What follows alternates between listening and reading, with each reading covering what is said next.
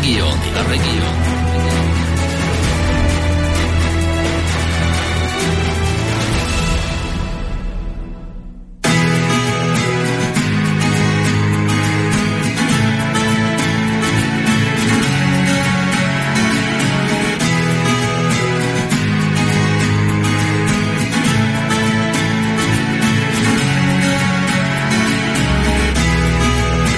Tak.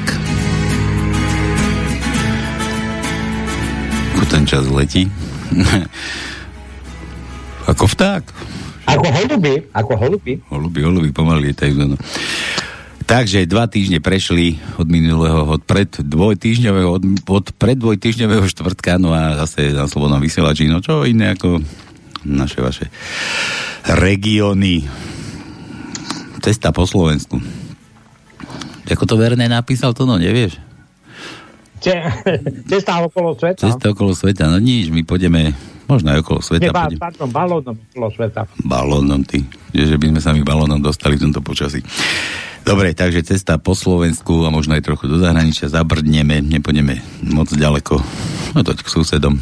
A v podstate budeme doma, však sme v Európe, nie? To no, však patríme do Európy, súčasť Európy. Fico tam čosi stváral, spletal, že budeme v tom jadre predsa. Tak sme v tom jadre, no. Akurát s tým, čo nám vládne. No. Len tá šupka je nejaká divná. No, čo si chcel? Iba toľko som chcel povedať, že vlastne už nechcem ani jedného politika počúvať, pretože už tak tarajú nezmysly, že každý je niečo iné a ja už neviem, že či už ja som normálny, alebo oni sú normálni. Počkaj, pretože sme naozaj zvolili, alebo volíme takých somárov, ktorí nám tu v podstate, ako by som povedal, ničia životy tým, že nás stále len obľúbujú. Ale to je môj názor. Ty vravíš, že nebudeš politika počúvať a my tu máme z politiky zase takých ľudí. Tak čo, ide sa vypnúť? Vypnem ťa. Dobre to no? Dáme cenzúru, ako sa to robí na Slovensku a vypínam ťa, maj sa krásne to no.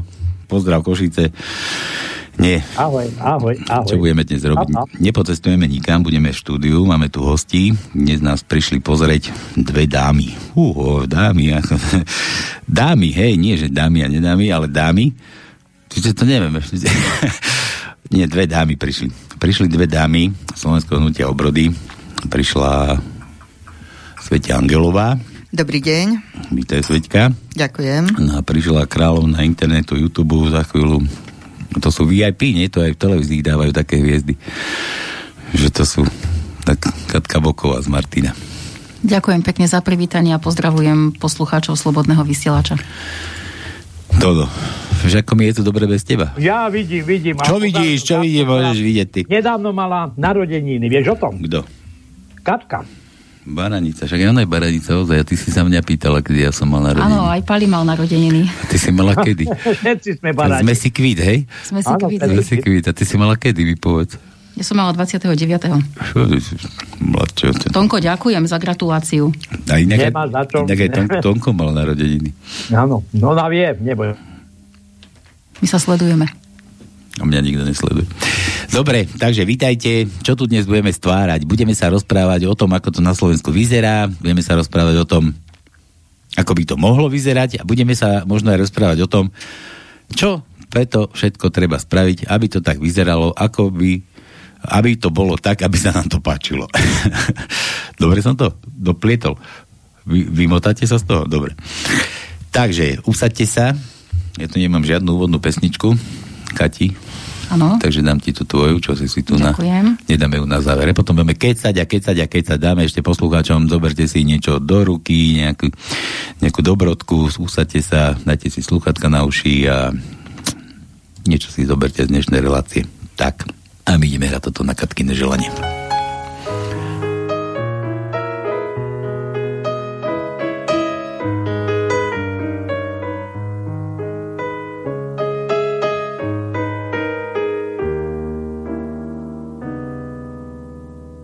Raz budú z nás v záhrade rásť agaty.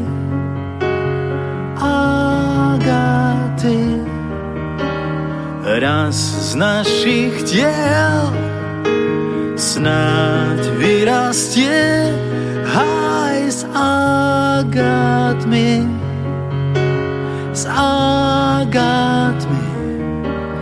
Možno cítiš, ako čas sa nás vôbec nepýta, prečo my sa pýtame, či si vôbec môžem, čo mi patrí, aspoň na tú malú chvíľu vziať. Boskávaj ma dnes práve tu pod agátmi, agátmi. Ruky koreňov držia sa pod zemou jak agáty, ja a ty.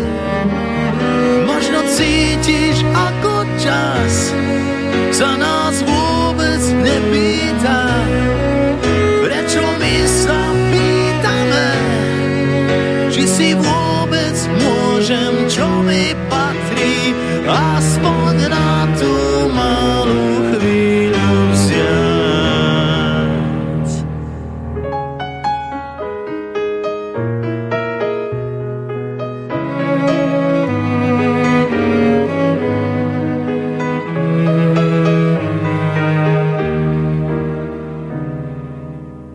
Raz budú z nás v záhrade rásť agáty, agáty. Raz z našich tiel snáď vyrastie háj s agátmi, s agátmi.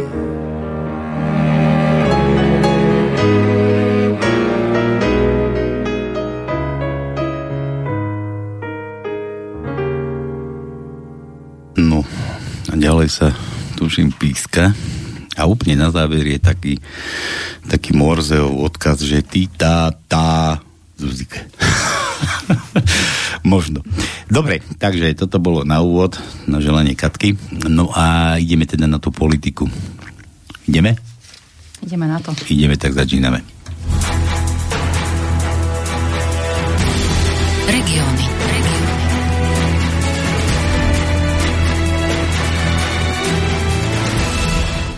Tak, dievky, čo sa to na tom Slovensku deje? Poďme to, skrátka, kto začne? Predsedu tu nemáte sa ani prečo tu hašteri, že kto bude prvý, druhý. Tak prvá, druhá. Sme babi, my sa vôbec nehašteríme, nie je no, najmenší to neverím, pôvod. To neverím. Vôbec, ťaháme za jeden povraz. Hej. A ja by som dala slovo Sveďke, pretože je priamo z regiónu, z Turca, z oblasti, kde sa má stavať jedno obrovské logistické centrum, o ktorom sme tu už aj rozprávali, a Sveďka sa v tomto tak veľmi pekne angažuje a má pripravené také konkrétnosti. Tak. Svetie to, čo tam chodíš tehly podávať, keď to stávajú, čo tam chodíš robiť, ako sa angažuješ? Asi tak. No tak organizovali sme aj protest proti tomu, čo poviem neskoršie potom, ale je to veľmi horúca téma, lebo dneska bude bude obecné zastupiteľstvo o 18. hodine a má sa schváliť zmena územného plánu, ktorý zapredaní poslanci so starostom Antalom udelili výnimku pre toto logistické centrum Lidl. Nejde o to, že je to centrum, alebo že je to logistické centrum, v poriadku, však niekde to postaviť musia, ale vybrali si akurát medzi Príbovcami a Rakovom, na území Rakova si vybrali miesto, ktoré je na tak vyťaženej ceste, že medzi Príbovcami a Martinom, kde nesmierne veľa aut chodí, ktoré už teraz je zaplnené do takej miery, že vlastne už sa čaká z Beníc, kým prídete do Martina, tak idete 3/4 hodinu. Počkaj, tam končí tá autostráda, mám taký dojem, že? Tam pri tak, Martine, no? Tam niekde, áno. Ale je to vlastne v oblasti Turca, kde je Turčianska záhradka a oni tam chcú postaviť logistické centrum. Teraz ma veľmi dobre počúvajte. 200,000 metrov štvorcových bude mať toto logistické centrum. Parkovisko pre 150 kamionov a 350 parkovacích miest pre zamestnancov. To je niečo neúnosné na to, aby to vôbec tam mohlo byť. Táto budova bude 22 metrov vysoká. To si nevieme ani predstaviť. Ona má 500 metrov bude dlhá, 150 metrov široká a 22 metrov vysoká. Čiže tá turčianska záhradka vlastne kvalitatívne a krásou stratí absolútne cenu. Na stálo, to nie je, že len na 5 rokov, hej? Ale to bude stále. A toto sa nepáči ani Príbovčanom, ani Rakovčanom. A kto to vlastne všetko spiskal, tak to je ten starosta Antal, ktorý im vôbec nebere do úvahy to, že ľudia sú nespokojní, že ľudia to tam nechcú preto, lebo vlastne plot bude 20 metrov od posledného domu v Príbovciach. Tam bude 24-hodinová prevádzka. Tam bude prichádzať 240 kamionov, ktorí budú vykladať. A to je vykladka, čiže oni prídu, 240 ich odíde a plus ešte bude tam rozvoz menšími vozidlami, ktorých bude pravdepodobne raz toľko. Čiže tá cesta už teraz je tak preťažená, že tam nie je možné, aby vlastne to bolo. A plánovaná R3, sama NDS-ka uviedla, že minimálne do roku 2040 sa rýchlostná komunikácia stavať ani nezačne. Čiže oni vlastne tým, že tam si chceli nejaké pozemočky si na nich privyrobiť niekto a organizuje to tento starosta Antal, jeden človek bez chrbtovej kosti, ktorý vôbec nebere do úvahy, že tí obyvatelia sú tam, že čo to spôsobí všetko. Napríklad oni sa nebudú môcť 2 roky ešte ani zapojiť na siete vysokého napätia, lebo nie sú tam tie siete, hej, tak oni pôjdu na agregáty. To znamená, že pôjdu tam na tie naftové agregáty, ktoré bude v kuse chladiť vlastne tieto kajuty, tieto koje, tak to nechceme ani vedieť, čo to tam bude. V Turci je to záhradka, je to obkolesené horami. Tam je taká počuteľnosť, že keď je nízky tlak, tak keď prechádza vlak, tak my ho v Beniciach počujeme, ako keby nám za chrbtom prešiel ten vlak. Takže proti tomuto sme urobili aj jeden veľký protest, autoprotest. Dali sme si do aut pípatka, tie pípatka, ktoré slúžia pri cúvaní veľkých kamionov, píp, píp, píp, a každý si ho dal do toho auta. Bolo tam ja som predtým hovoril ty, tá. Bolo tam okolo 30 aut a išli sme cez Príbovce, Rakovo a naspäť a ľudia vybiehali v zúfalstve, že čo sa vlastne stalo, čo sa deje, hej. Nevedeli, o čo ide, lebo sme to udržiavali v tajnosti a tak sme im potom nakoniec povedali tak a takto to bude vyzerať, keď tam bude stať to centrum, aby sa ľudia o to zaujímali. Lenže ľudia sú tak zahľadení niektorí do seba, že neviem vlastne, či sa to podarí alebo nepodarí. Dneska tam o 18. hodine ide aj náš Tono Ančíc, ktorý sa tiež bude o to zaujímať a vysvetľovať bude vlastne tým ľuďom, lebo leží nám to na srdce ako Slovenskému hnutiu obrody, aby tá naša krajina, slovenská krajina vyzerala pekná, aby to nebolo predimenzované kadejakými technickými budovami, ktoré možno za pár rokov nebudú vôbec potrebné, hej, a bude tam zničená pôda. Tam sú mokrade, tam vlastne žijú aj na tých mokraďach, žijú vlastne aj vzácne je tam fauna, flora je tam, ktorá je vzácna, lebo tam je stále je to mokré, chodia tam vtáčky, všetko možné. Dobre, odľahnúť od tohto všetkého. Ale je to nehorázne devastácia prírody. Počkaj, poďme na to trošku z inej stránky, že nám to tam vôbec bude. No ja neviem, asi na to, že to tam postavia, teraz budú rozvážať po celom Slovensku, alebo ja neviem čo, a teraz príde kríza, už sme v kríze, nakoniec cukrári a pekári už bijú na poplach, že majú na 2 mesiace múky, lebo všetko sa vyváža do Nemecka. Tak ja neviem, čo tam budú skladovať. Nejde o tom, ja som sa chcel dopracovať tomu, že proste dovážame sa na Slovensku, ja neviem, koľko to bolo, 1200 kamionov, bolo 800, 1200 potravín. Ty hovoríš, tam bude parkovisko a celá tá otočka na nejakých 150 kamionov, čo budú vykladať potraviny, že to je nejaká časť toho. 240 kamionov tam bude denne vykladať. No, takže dajme 24 tomu hodín denne. Moje matematické schopnosti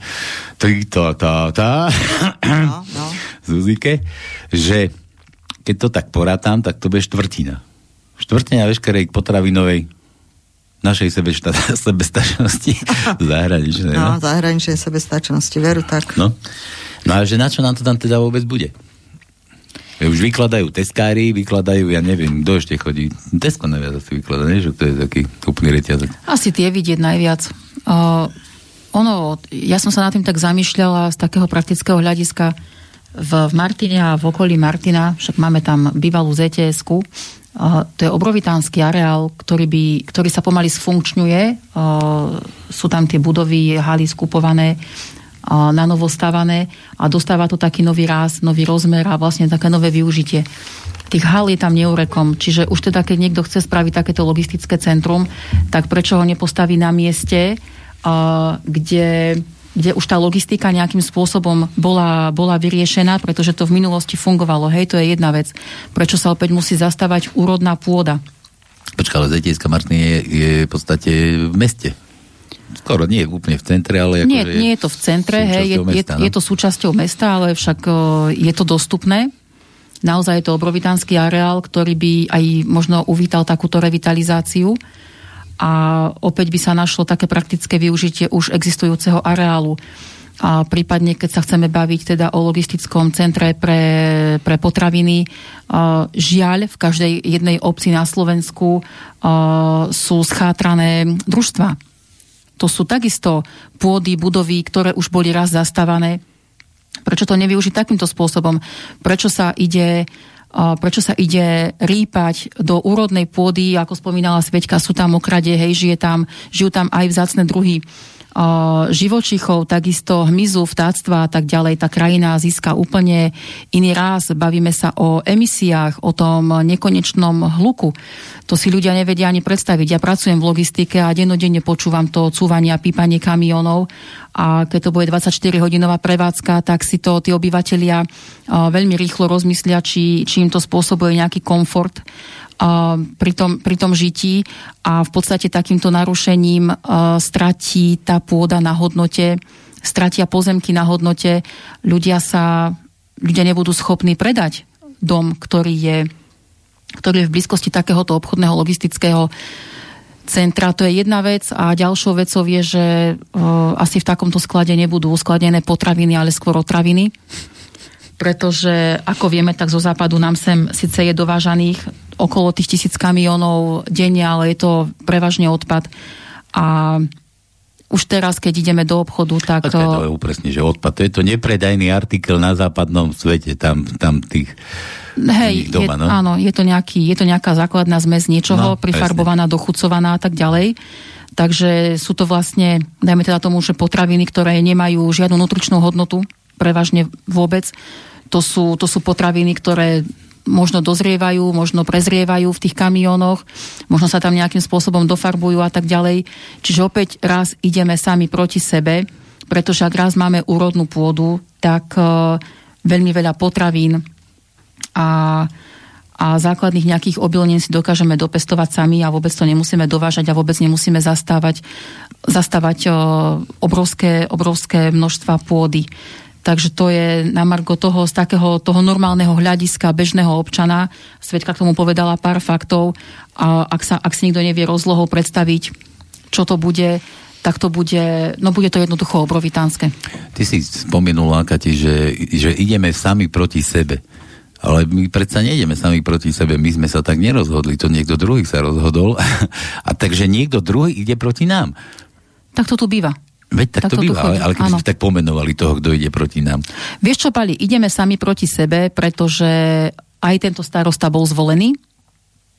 niekoľkokrát, je to, Sveďka môže potom potvrdiť, je v niekoľkom funkčnom období a to je vlastne to, že tí ľudia sa nezaujímajú ani o komunálnu politiku, ani o politiku v krajoch, ani o politiku tú najvyššiu. Sú ľahostajní, sú apatickí, mnohokrát sú aj vajataví. Výrazné. Aby sme to nespomenuli. Predseda bude žiariť teraz. A potom to tak dopadne, že sa nám to začne ako si sypať a tí volení zástupcovia nekonajú tak, ako sme si predstavovali. A je to preto, že väčšina ľudí voliť nechodí. No ale bola, zvolila ho a je tam. A už niekoľko funkčných období. To, že by bola len jeho rodina, myslíš, alebo neviem. Ako mi to je také zaujímavé. Že bola tam aj jeho mama ako starostka, potom tam je on ako starosta. A vlastne, keď rozhodovali o tomto Lidli, keď bol on oslovený, hej, tak on bol sám jednať v tom Lidli. Vlastne nezainteresoval do toho absolútne nikto. Tam boli protesty od začiatku. Tí Rakovčani, ako obyvatelia Rakova, oni boli proti tomu zásadne od prvého počiatku, ako to len táto informácia vyšla. Oni spisovali petície, majú stohy papierov k tomu, aby dokazovali, že to tam nemá čo robiť a podobne. Lenže starosta je tak tvrdohlavý, že a tí jeho poslanci, ktorí sú tam, tak hovorím, to sú podľa mňa bezcenní ľudia, preto, lebo ak oni by mali zastupovať, ja som tiež poslankyňa v Príbovciach, a my, keď ideme dospieť k nejakému rozhodnutiu, tak my sa musíme všetci spojiť, musíme sa porozprávať o tom, vopred máme poradu, až potom odsúhlasujeme vlastne stav, ktorý sa požaduje. Čiže viem, ako to funguje a u nás to funguje veľmi dobre, nechcem povedať, že demokraticky, ale po tejto stránke vieme predebatovať veci. Preto je veľmi dôležité komunálna politika. Je veľmi dôležité, aby sa ľudia schádzali, aby sa rozprávali o tých problémoch. Lenže no dôležité je, aby sa schádzali. To ja sa tiež rád schádzam niekedy. No. Niekým, ale počuj, ale ty si hovoríš, že si poslankyňa tam v Príbovciach. A to, ako to len starosta si robí, čo? Ja, to je Rakovo. Aha, to je Rakovo, áno. Práve preto, že my sme sa trošku do toho aj naša poslankyňa jedna, pani Šišitková, ona teraz momentálne tam bude aj s našim pána Ančicom z SHO a takisto ako podporu. Ja som tam tiež bola, keď bolo obecné zastupiteľstvo v Rakove, tak som takisto bola, on tam rozprával také somariny, že ja požiadam Lidl, že aby vykladali len 8 hodín do dňa, hej, a že ten ostatok, aby nerušili občanov, áno. A hovorím, prosím vás pekne, a kto ste vy, pán Antal, že vy pôjdete za riaditeľom toho Lidla, hej, a budete žiadať, aby tam nevykladali. No asi vás nebudú brať vážne, nie? A on takéto blúdy tam tára a tí chudáci ľudia to berú tak z plece na plece, lebo si nevedia predstaviť vôbec ten kolos, čo to tam bude, čo sa tam bude diať. Jednoducho, hovorím znova a opakujem to, ľudia sú nezodpovední, nestarajú sa o komunálnu politiku. To je základ, od spodu ísť. My, keď nebudeme sa starať o komunálnu politiku, nebudeme rozhodovať ako občania o našej budúcnosti, my to môžeme vždy zastaviť. Vždy môžeme nejakým spôsobom to dať do poriadku. To, čo sa nám nepáči. Môžeme proti tomu námietky dať. Všetko. A je to možné, že sa to nemusí udiať, to, čo si neprajeme.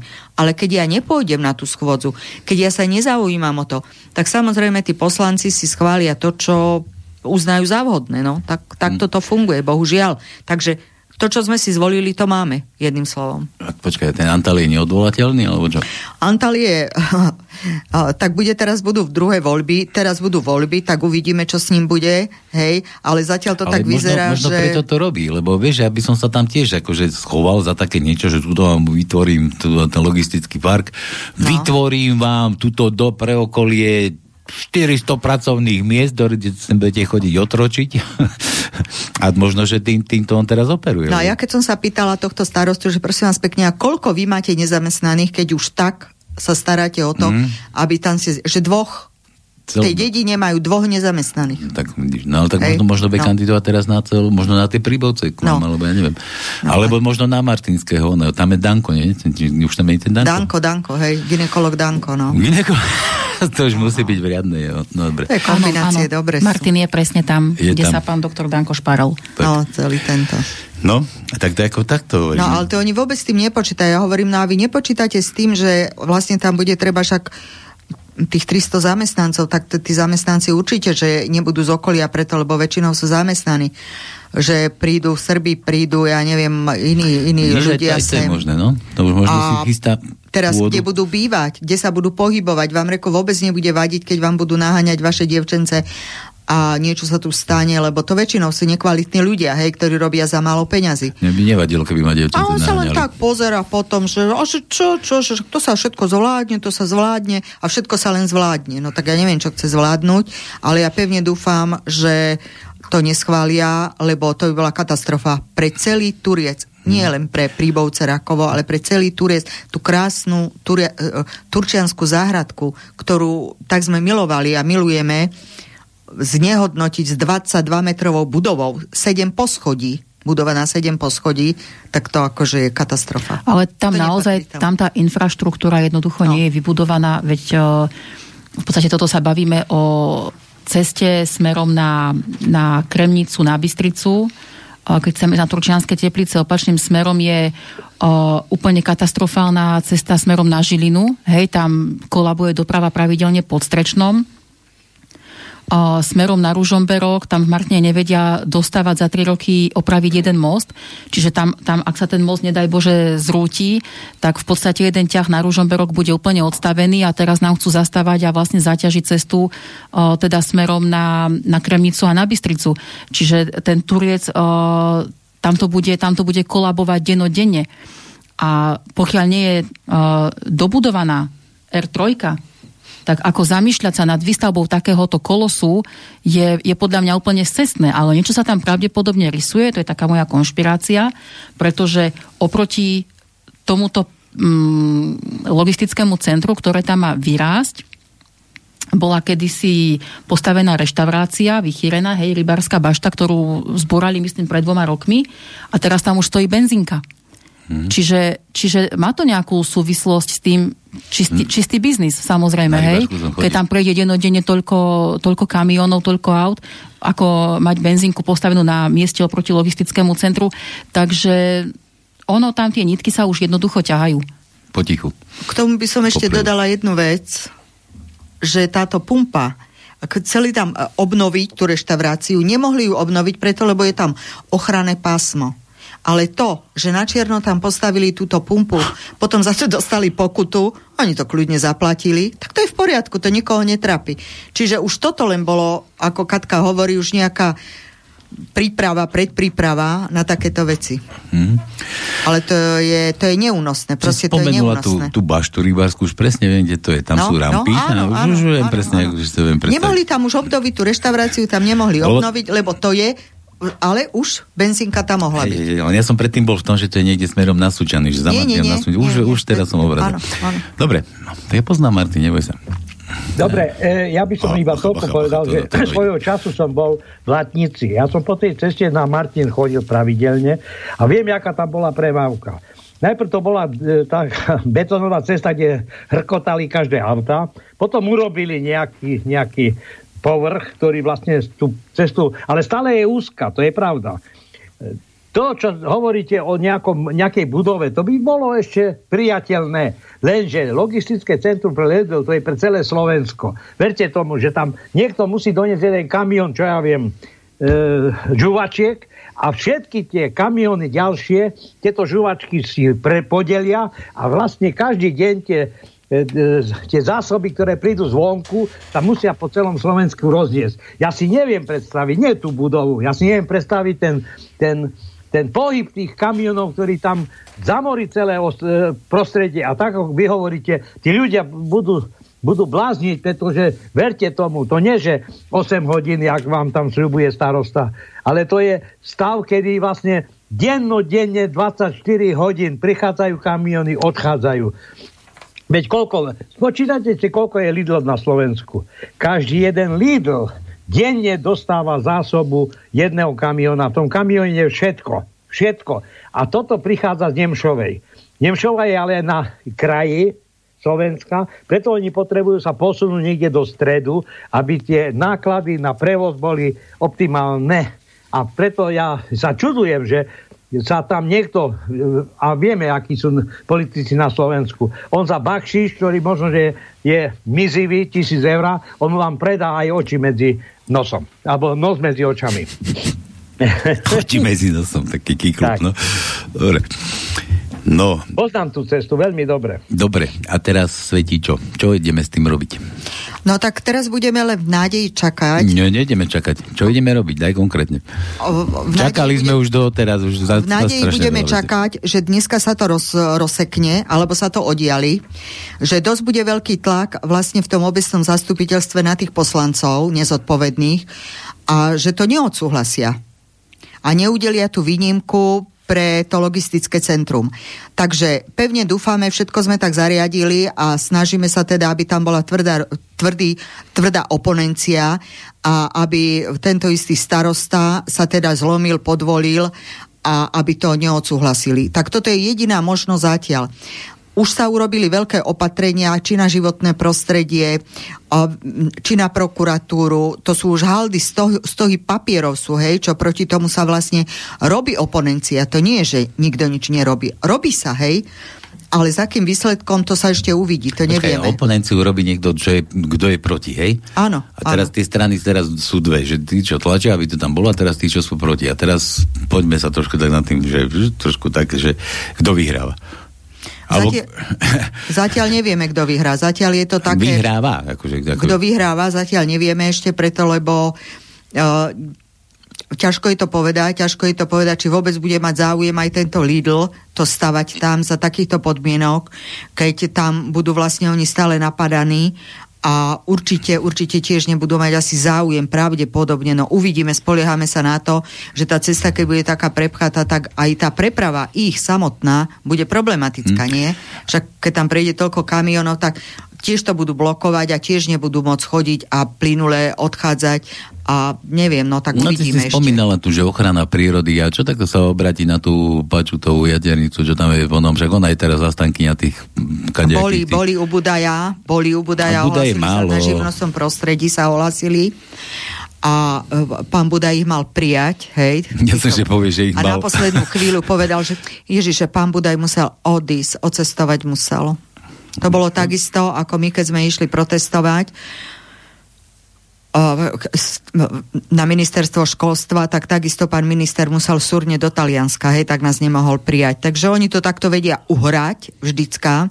Keď majú zobrať zodpovednosť a majú sa k tomu vyjadriť, tak vždy musia náhle niekde odísť na služobnú cestu. To by bolo len Budajové vyjadrenie, a to ti stojí, vieš, čo si s ním môžeš. Nejaké vyjadrenie také, že by ti Budaj povedal, to treba niekde papierov, ja neviem, právnický, alebo veď oni tiež nestávajú to centrum, nejdu stavať len tak bez nejakých povolení a bez nejakých štúdií, ako ty si hovoríš, že bude to mať dopad na nejakú prírodu. Tak oni tú prírodu tam zdeformovali trošku na tom životnom prostredí, preto, lebo tam by sa to nemalo. To je vlastne v tom druhom pásme a u nás je to znečisťovanie je vysoké, lebo je to uzavretá kotlina, takže tam sa vlastne veľmi udržuje hlboko tie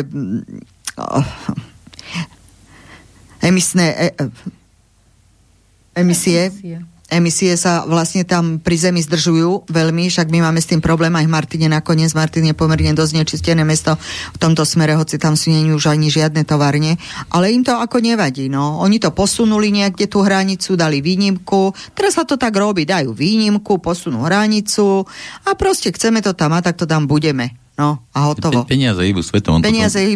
To je tak. To už veľakrát spomínal. Kto má prachy, ten má všetko. To je presne tak. A ja mám aj všetko aj bez prachov. A je to. Ale ja pevne dúfam, že tu na zdravý rozum zvíťazí, lebo to by nebolo dobré. Nebolo by to dobré, no. Je to závažná vec. To je pri Píle, tam kde medzi Privolcami bašta rybárska, nevieš, tam sme chodili, teda ty nie, ja som tam chodil. Taká lúka tam je, či čo to tam je? Áno, taká lúka, presne, Tonko, hej. A čo to je? To je pekná časť územia. ale to keď je z tejto hlavnej cesty kamiony toto vám zamoria, tak to bude hotový horor. Však už teraz je to zamorené len to, čo chodia. Tie cesty sú imrvére plné, tam proste chodí. Poznám, veľmi dobre poznám tú cestu, veľmi dobre. A koľko havárií som tam videl. No. Aj tam si sa vysekal, čo som si kukuricu bol kosiť. Či to si nebol ty? Dobre. Veď to pasuje niekde pri autostráde, aby to urobili. Veď áno, presne, to som chcel povedať, že túto cestu tiež veľmi dobre poznám. To bola tá tankovka kedysi, že sa jej prezývalo tankodrom, či ako sa to volalo, tá panelovka. Áno. A tam tiež, akože tam je to frekventované presne ako vravíš, a keď chceš z niektorej bočnej obce, alebo tam, čo sú pri tej cestách tie obce, také pekné, tam je kláštor pod Znievom. Trafil som, že som v obraze. Tak odtiaľ, keď sa chceš dostať na tú hlavnú, tak si tam teda tiež riadne postojíš, keď je zrovná špička. Je tam pekná blatnica, ktorá vlastne je okupovaná Bratislavčami a to je vstup do Veľkej Fatry, alebo do tej doliny, ktorá vlastne... A to je 3 kilometre od Blatnice. Hej. Ja viem, ja to poznám, ja som tam bol. No dobre, a predpokladáš, že si pomôžete? Ja predpokladám, že áno, myslím si, že áno, lebo majú to v rukách veľmi silní ľudia, myslím si, že veľmi skúsení a múdri ľudia to majú v rukách. Počkaj, teraz čo? Myslíš tú vašu stranu, opozíciu? Áno, tú našu, tú opozíciu, áno. Tak predpokladám, že robia všetky kroky, ktoré sú právnické, správne, preto, lebo sú aj právnici do toho zapojení. Takže ja si myslím, že niečo snáď sa pohne. Len otázka je teraz, či tí poslanci dajú tú výnimku, alebo nedajú tú výnimku. Ak dajú tú výnimku, tak to bude komplikovanejšie zase, aby sa to mohlo prekonať, ale ak tú výnimku nedajú pre to logistické centrum, tak to bude výborné. No, tak snáď sa to podarí nejakým spôsobom. Ale to je práca, už je to dlhodobá práca, čo dávajú do toho veľa peňazí, dávajú do toho veľa úsilia. To je zainteresovaných, je tam pomerne veľa občanov z toho Rakova, aj z Príboviec, aby to dopadlo vlastne v prospech toho Turca. Mm-hmm. Tak nevieme, či vyhrá tá drzosť a peniaze, alebo teda vyhrá zdravý rozum. To si píš, to vždycky na Slovensku vyhráva, to druhé. No, presne. Keď sme mali takú tajničku, sme luštili, že zlo, ako to bolo, už neviem, že zlu stačí, keď dobrí ľudia nič nerobia, či ako také niečo. No dobre, tak hovorí, že takto to teda čakáte. No a teraz, keď náhodou príde k tomu, že tam už sa bude stávať, alebo čo, aj ste schopní robiť nejaké protesty. My sme tu boli na východnom Slovensku, keď tam išli vrtať nejaké tie vrty kvôli rope, tie prieskumné, alebo čo to tam bolo, no a tam treba aj vlastnými telami bránili tam tie pozemky. No, my sme pripravení pokračovať v tomto, do akej miery to je ešte v tej fáze, že čakáme na výsledky. A budeme pokračovať ďalej, pokiaľ sa bude dať. Dokonca aj tak, že pôjde sa aj na to riaditeľstvo Lidla, aj sa tam písalo na to riaditeľstvo Lidla do Nemecka. Konkrétne... Preložili ste to? Možno tomu nerozumejú. No, toto. Takže uvidíme ešte, že či odpovede budú súhlasiť s tým, alebo nebudú súhlasiť. Oni síce odpovedali tak nepriamo, že oni majú ešte vytipované 2 miesta, okrem tohto Rakova, a neviem, prečo sa tento starosta takto drží. Tam je nejaké podozrenie na korupciu, alebo čo, že on dostal nejaké peniaze za to. Ale takto nevieme, to je len také, by som povedala, vo fáze konšpirácie, ktorá padne za konšpirácie, áno, alebo domnienky, že prečo sa tak zubami nechtami toho drží. No dobre, ale ja som sa pýtal na to, či by ste boli ochotní tam ísť aj s zubami nechtami to brániť. Áno, samozrejme. Tam treba na tom východnom Slovensku, tam zátarasy postavili, ľudia tam stáli, reťaz tam postavili a neboho ich tam pustiť. Vieš, že prídu rýpadlá, prídu to tam stavať a nedostanú. Tu určite je taká vôľa potom zorganizovať a podporiť ďalší protest, pretože prvý ten autoprotest, ktorý sme tam vlastne podporili, bol 3. marca, čiže to je fakt čerstvé, stále sme v marci, bolo tam nejakých 30 aut prítomných, v každom aute nejaká posádka, čiže naozaj bol tam slušný počet ľudí, na to, že sa o tom nikde verejne nehovorilo, že to ešte nebolo takéto rozpitvávané, neprebiehali tieto zastupiteľstvá a tak ďalej. Teraz sa to v Turcii rieši pomerne intenzívne a ja verím tomu, že keď ľudia z Rakova, z Príboviec alebo z Beníc vidia tú snahu, že sa dokážu ľudia z týchto obcí spojiť, že majú našu podporu, že sa do toho naozaj zainteresovali aj charakterom pevní ľudia, ktorí sú rozhľadení a mohli by byť odborníkmi v tejto sfére a naozaj píšu na rôzne inštitúcie, úrady a riešia všetky takéto podozrenia a konšpirácie. Keď vidia, že tam snaha je, tak ja verím tomu, že by sa to nabalilo. Hej, že stačilo by potom už v prípade nejakých reálnych krokov, či už odklepnutia tej výnimky, alebo keby tam prišiel prvý bager, alebo jednoducho niečo, že naozaj sa opäť stmelíme, zídeme a budeme to tam brániť vlastným telom, pretože jednoducho my Turčania, ten Turec máme v srdci. Máme tu rozmanitosť krajiny nejak zapísanú v mysliach, že to máme úplne vypálené v podstate do mozgu, ako tá krajina vyzerá teraz, keď ňou prechádzame. A nenecháme si to narušiť a verím tomu potom s blížiacimi sa voľbami sa na tom samozrejme budú chcieť priživiť aj ďalší rôzni možno aktivisti, možno regionálni politici, ale dobre, budíš, poďme sa spojiť a poďme to jednoducho ochrániť. Už po spájaní tu rozprávame už koľko a stále sa nič nedieje. Ale tak vieš, ako to chodí pred komunálnymi voľbami, každý jeden, aspoň v Martine to tak je, každý ten poslanec, o ktorom 3,5 roka nepočuť, tak posledného pol roka alebo 2 mesiace pred voľbami začne zametať a zbierať odpadky pri chodníkoch a čistiť pamätníky. Ale nebude sa spájať, každý bude chcieť byť zase indiánskym načelníkom. Ale tak na túto akciu, keby aj prišiel každý za seba, dotiahne tam 10, 15, 20 svojich ľudí, možno 50, 100, tak tam nebudeme 60, bude nás tam možno 6 000. Vieš ako, proste nikdy nevieš. A ja si myslím, že táto téma ešte bude u nás veľmi silno rezonovať. Uvidíme, ako dnes dopadne to obecné zastupiteľstvo, aké budú výsledky. Máme tam svojho človeka, takže budeme mať informácie okamžite. Kedy končí? Budeme to vedieť ešte dneska? Asi nie, lebo začínajú o 18:00. Posunieme. Dobre, takže držím palce. No, aj my si držíme palce a odkazujem všetkým, aby boli zodpovední a aby to správne rozhodli, tí poslanci a aj starosta. Aby konečne dostal rozum. Vieš, no to tak chodí. My sme tu v Bystrici mali trebárs, ja neviem, tam, kde si bola mestská polícia, teraz neviem, či tam ešte je mestská polícia, ale bolo tam vedľa normálne parkovisko, kde mohli parkovať auta. A tiež sa tu veľmi rozkokošievali všetci, že zrušiť parkovisko, nezrušiť, petícia, nepetícia, vykopali tam jamu a to aj tam do dneska. A už to trvá niekoľko rokov. Nikto s tým nevie pohnúť. Pokazili to, čo tam bolo a urobili niečo druhé. Pavlína píše, pozri, otázky pre dámy. A v prvom rade chcem Katke zapriať všetko najlepšie k narodeninám, vidíš? A ja. Ďakujem. Ktoré cez týždeň oslavila, prejme veľa síl a výdrže je vzorom a nielen pre mňa. Dobre, pripájam sa k tým narodeninám, hej? Aj k tomu vzoru, dobre. V druhom sa chcem informovať, či má Katka nejaké novinky a pikošky, niečo také, ako ten škandál s tými chorými brožúrami, o ktorých hovorí v podcaste na ich kanáli. Taktiež sa chcem opýtať, ako chrániť deti pred touto liberálnou propagandou. Neviem, aké mala brožúry na mysli Pavlína. Ďakujem za prianie, milá Pavlinka. Brožúry má na mysli farebná škola. Milý Palinko. Volajú sa Milý Palinko, áno. Milý Palinko, áno.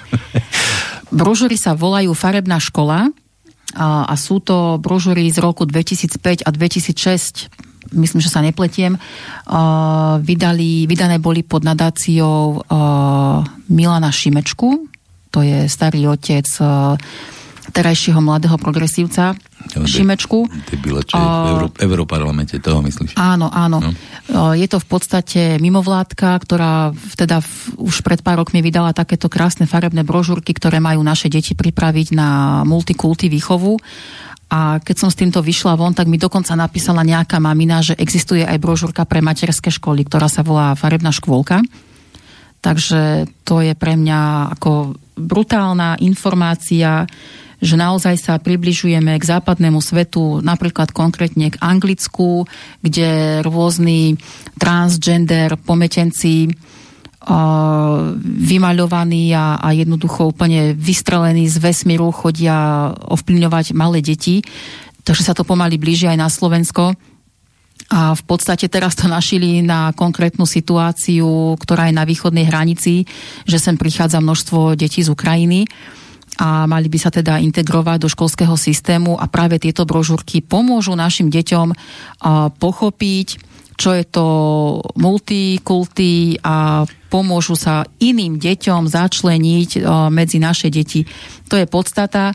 Tie témy sú tam brutálne, ako fakt je to liberalizmus teda v plnej paráde, krásne rozvitý, všetko je to samozrejme písané takouto hravou, takou lightovou formou, aby to pre mládež aj pre deti bolo také ako príjemné načítanie. Sú tam rôzne nejaké príklady kvázi reálne, ktoré by sa mohli stať a sú tam modelové situácie, ako v rôznych situáciách by sa deti mali zachovať. Je to teda odporúčané a tieto brožúrky sa dostali do povedomia práve s metodickými postupmi ministerstva školstva, ktoré vyplul Branislav Greling počas jarných prázdnin, kedy sa naše deti po jarných prázdninách v každej jednej škole povinne mali venovať téme utečencov z Ukrajiny konkrétne a pri výučbe mali byť použité aj tieto brožúrky a učitelia mali prikázané sa prvé dni nevenovať vzdelávaniu, ale práve tejto téme a nemali sa bať používať svoje subjektívne pocity pri rozprávaní a pri rozoberaní teda vojny na Ukrajine. Ale mali ísť podľa nejakého scenára narysovaného. Niekto má rád scenár. Mali sami samozrejme napísaný scenár a ja keď som to videla, tak som povedala, že naozaj túto situáciu na východnej hranici zneužili preto, aby dostali medzi deti pochybné brožúry, ktoré ich majú pripraviť nie na to, že budú mať spolužiakov z Ukrajiny, prípadne z Ruska, ale že budú mať spolužiakov z úplne odlišných krajín, kde to mentálne a kultúrne vôbec nebude pasovať. To som sa chcel opýtať, že tá Ukrajina mi tam nejako nepasuje, že to je v podstate Slovieni ako Slovieni, že to, vieš, že tam to nie je nejaké veľké markantné rozdiely, áno. Či vo farbe a ja neviem, správaní aj možno vo vyznaní viery.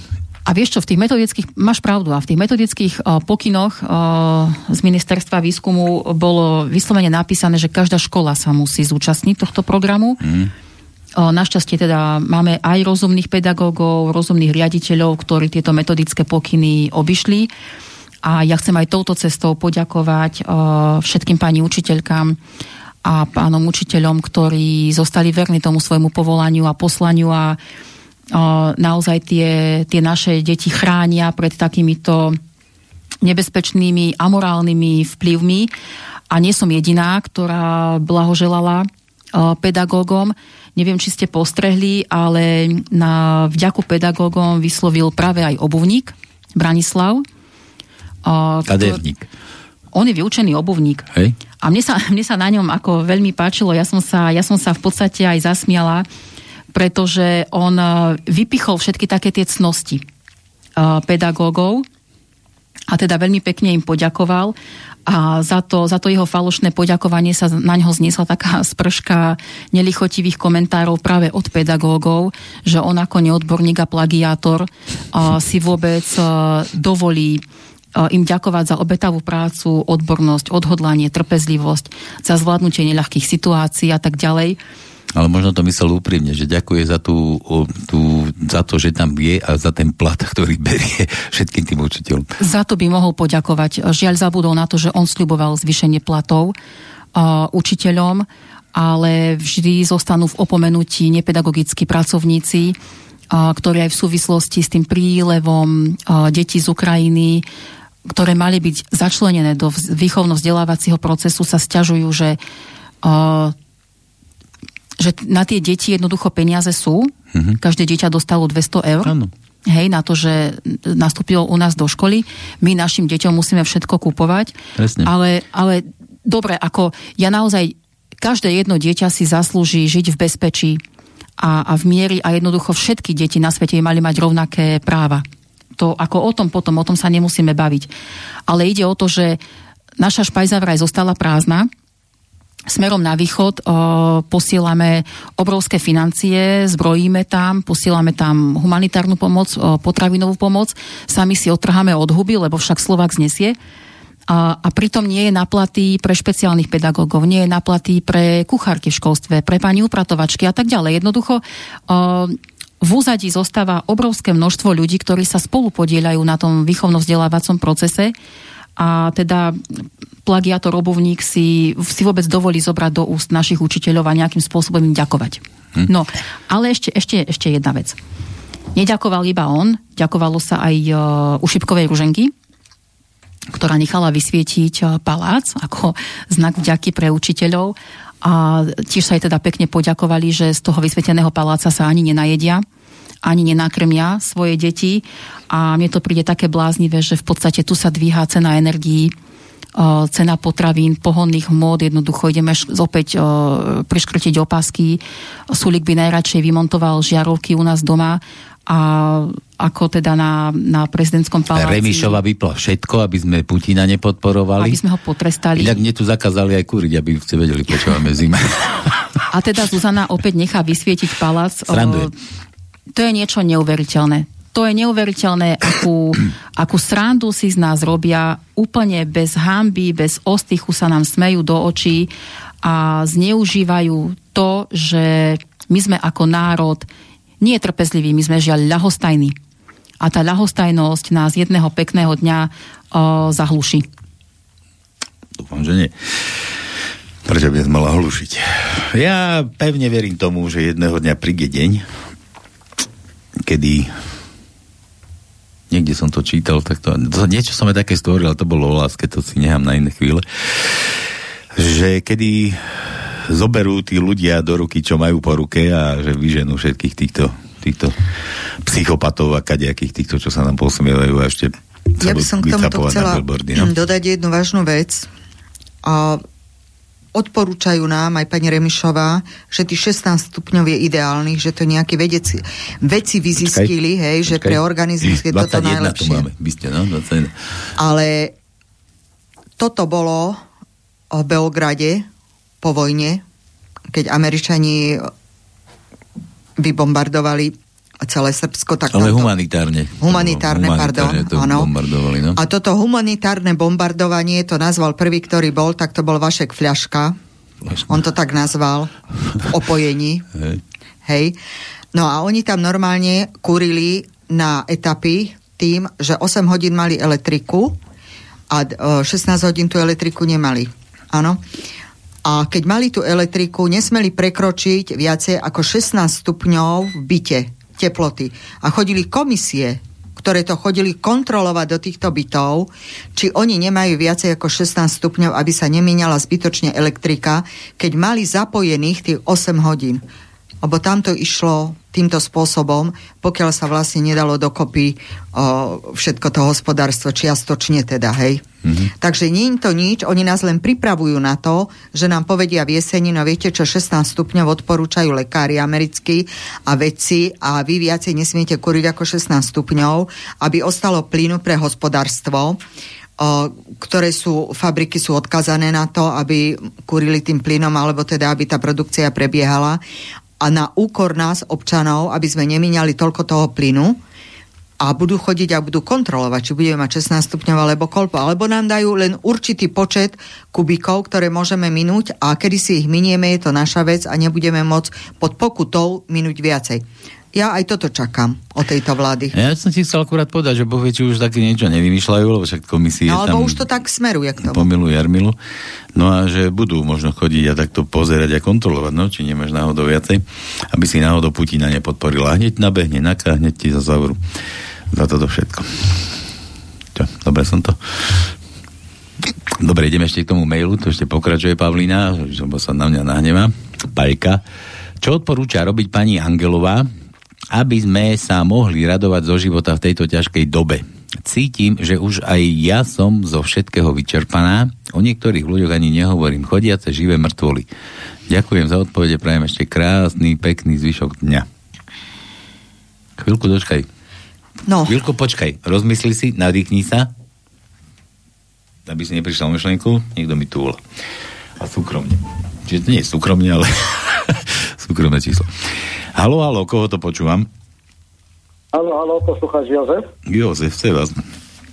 Ja sa chcem opýtať vašich hostí, alebo hostí.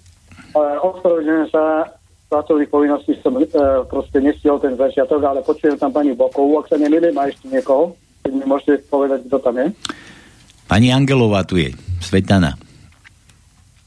za NSS, Slovenský snem, alebo... Slovenské hnutie obrody. OK.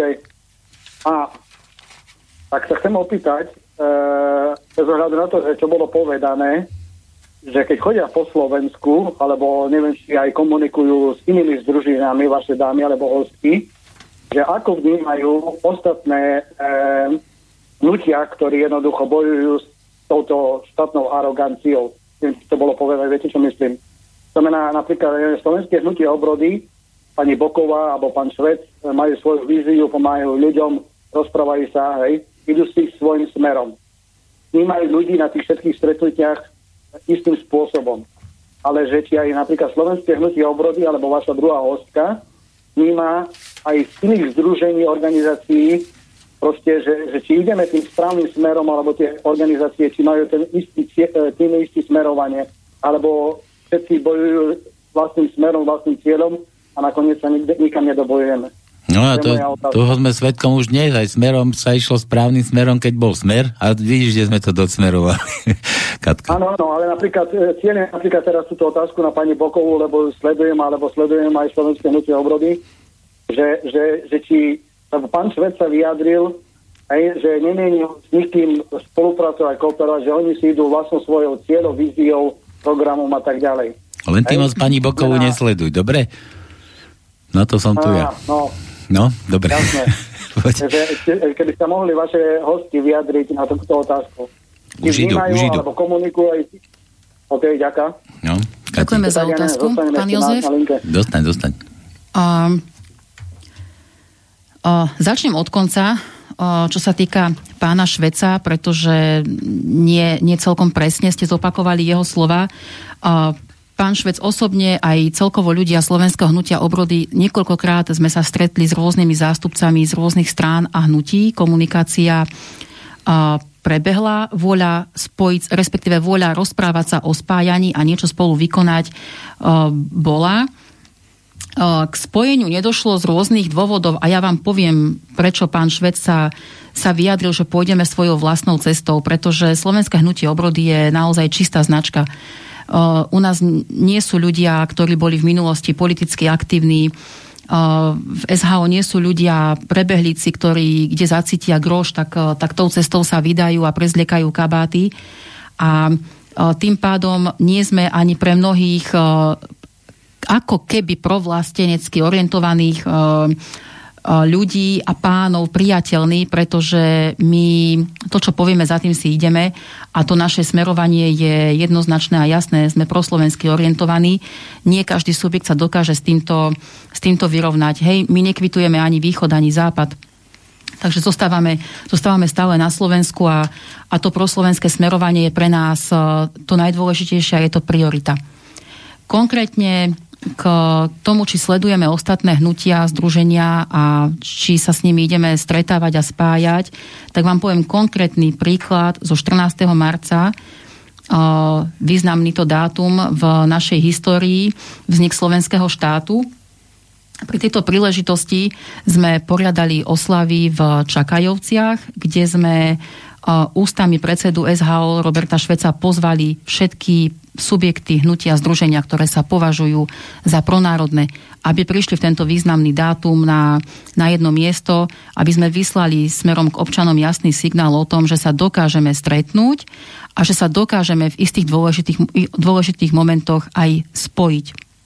Jediné združenie, ktoré zareagovalo a vyslalo svojich zástupcov, bolo občianske združenie Slovan, Národný snem jednoty.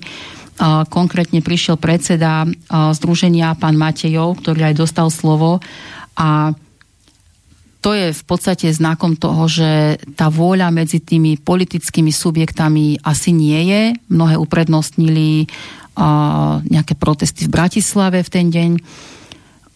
Mnohí radšej si organizovali svoje krajské stretnutia, pretože otvárajú svoje kancelárie a tak ďalej. Takže z našej strany tá vôľa je, ponuky sú aj budú. A aj touto cestou si dovolím ja pozvať zástupcov z týchto vlasteneckých subjektov a združení do Bytče, kde budeme diskutovať v nedeľu 3. apríla o 15. hodine. Začíname na námestí Slovenskej republiky a opäť tam dostane slovo každý jeden, či už bežný občan alebo zástupca nejakého hnutia a je úplne jedno, či je s nami na jednej vlnovej dĺžke alebo je to náš oponent, prípadne by sa chcel niečo opýtať, pripojiť sa k diskusii, niečo vytknúť. Nech sa páči, u nás máte vždy možnosť prejaviť svoj názor a možno aj vysvetliť ľuďom, prečo sa spájame, prečo sa nespájame, kto má aké ego, kto má aké smerovanie. Pani Boková alebo pán moderátor, mám takú doplňujúcu otázku, alebo respektíve aj postreh. Počkaj, hovoríš, pán moderátor, to ako mne hovoríš? Mám sa nachystať na odpoveď? Ja neviem, ako mám vás osloviť. Ja som Pálo ináč. Dobre, Jozef. Po internete alebo na Telegrame teraz koluje, že najbližšie 2.4. bude Slovensko brániť slobodu. Taký plagatík. Možno ste to zaregistrovali na Andreja Hlinku, Zlaté Moravce. Hej? A že tam sa zúčastnia napríklad, keď čítam všelijaké tie loga okolo, Národný snem jednoty Slovenska, potom ako pán občan, ako pani Boková hovorila, Archa 21, hej? To sú tiež občanské združenie, potom napríklad Národný snem jednoty Slovenska. Ja rozumiem vízii aj zámerom Slovenského hnutia obrody. To je absolútne super, hej? Proste, že vy si robíte svoje informácie, rozprávate sa ľuďmi, lebo toto politici za 30 rokov úplne ignorovali. Ale na druhej strane, ak sa niečo deje, tá bola moja predchádzajúca otázka, že keď oslovíte aj iné združenia, či vidíte tam proste ten zámer, áno, urobíme, podporíme, robíme spolu. No a na druhej strane doplňujúca otázka je, neviem, pýtal som sa asi, pred 2-3 mesiacmi pána Šveca, že čo je cieľom Slovenského hnutia obrody a koľko má momentálne, povedzme, členov Slovenského hnutia obrody. Keď má 50, fajn, keď má 100, 50. Lebo vy si vyberáte pravdepodobne na nejaký svojej, ja neviem, či stanov, alebo ako, že si koho zoberiete do združenia, alebo do hnutia, koho nezoberiete. Áno, oni majú, dokonca oni aj IQ merajú, lebo aby to nedopadlo tak, ako je to teraz vo vláde, vieš? Že húpace koníky. To je tiež správne, ale prečo sa to pýtam? Pretože ľudia, to už možno bolo povedané, občania sú tak zmagorení, že za 30 rokov verili politikom a zhľadali k politickým stranám a politikom ako nejakým bohom a spasiteľom. To znamená, ja chápem tú víziu Slovenského hnutia obrody, že majú ten priamy kontakt a chcú, aby ľudia pochopili ich filozofiu, víziu a tak ďalej, aby to nebolo rýchlo kvasená ryba. No na druhej strane, keď budú ľudia počúvať túto reláciu, sa pýtam občanov Slovenskej republiky, že ak niekto povie, že má nejak napríklad hnutie, či už je to Slovenské hnutie obrody, alebo Republika, alebo ako sa volá ten Patriot, čo bol pán právnik v Európskej únii, že ak počujú niečo také, že prečo si myslia, to je aj zároveň otázka na vaše dámy, že už ak existuje nejaká politická strana alebo hnutie nová, že prečo by mala byť spasením pre občanov. To znamená, my, ak budeme napríklad, ja neviem, sa musieť rozhodovať, myslím, v októbri alebo v novembri v komunálnych voľbách, koho si zvolíme na tej miestnej úrovni, tak ja stále hovorím aj v iných reláciách, že pre nás je to znova testovacie pole, hej, ako budeme my občania reagovať a tí, ktorí sú momentálne pri moci, zase budú sledovať nás, že koho si vyberieme. To znamená, moja otázka je, že či napríklad na Slovensku majú od východu na západ alebo od severu na juh Slovenské hnutia obrody svoje nejaké zastúpenia a už sa pripravujú aj na komunálne voľby, že človek, pretože ja hovorím jedno, hej? Ja napríklad v obci môžem si vybrať toho starostu, ktorého poznám, ktorý viem, čo robil, to je priamy kontakt. Na krajskej alebo tej okresnej, alebo ja neviem, úrovni, hej, tam už človeka nepoznám. No a teraz, ak by som sa mal rozhodovať napríklad, poviem fikciu, nedaj Bože, teraz spadne vláda, hej, jednoducho už kľaknú, lebo, hej, alebo príde tá defenestrácia, že ľudia si povedia, zoberiem motiky, cepy, aj vyhačeme, hej, tak koho? Aká alternatíva, plán B? A ja hovorím jedno, že napríklad, OK, Smer mal, ja neviem, 11 000 členov alebo čo, to nehovorím, že by som ju volil, ale napríklad malé hnutie alebo združenie, ktoré má 150 ľudí, alebo 200, alebo 500, alebo 1000, si má takých kvalitných ľudí, že keby náhodou kľakne a ľudia po Slovensku svojou aktivitou slovenského hnutia obrody ako príklad poznajú, že keby napríklad zvolili si, že či napríklad slovenské hnutie obrody má schopných ľudí, že dokáže prevzať riadenie štátu, lebo riadenie štátu to nie je žiadna SROčka, hej? To nie je ani samostatne zárobková činná osoba, hej? Že proste to je komplex. Tam nestačí iba svojich ministrov mať a tak ďalej. Takže preto sa pýtam tak rozšírene a dávam teraz slovo vám dámam, alebo aj druhá pani sa môže vyjadriť.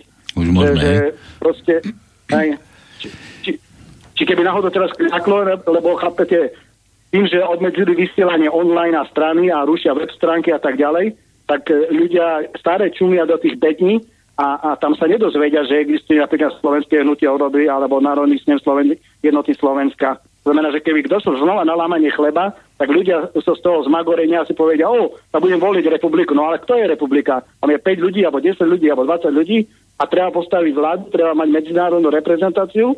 A koho tam dajú? Že Uhrik príde z Európskej únie a bude náš nový premiér? Tak to je katastrofa. 22 ročný má riadiť štát.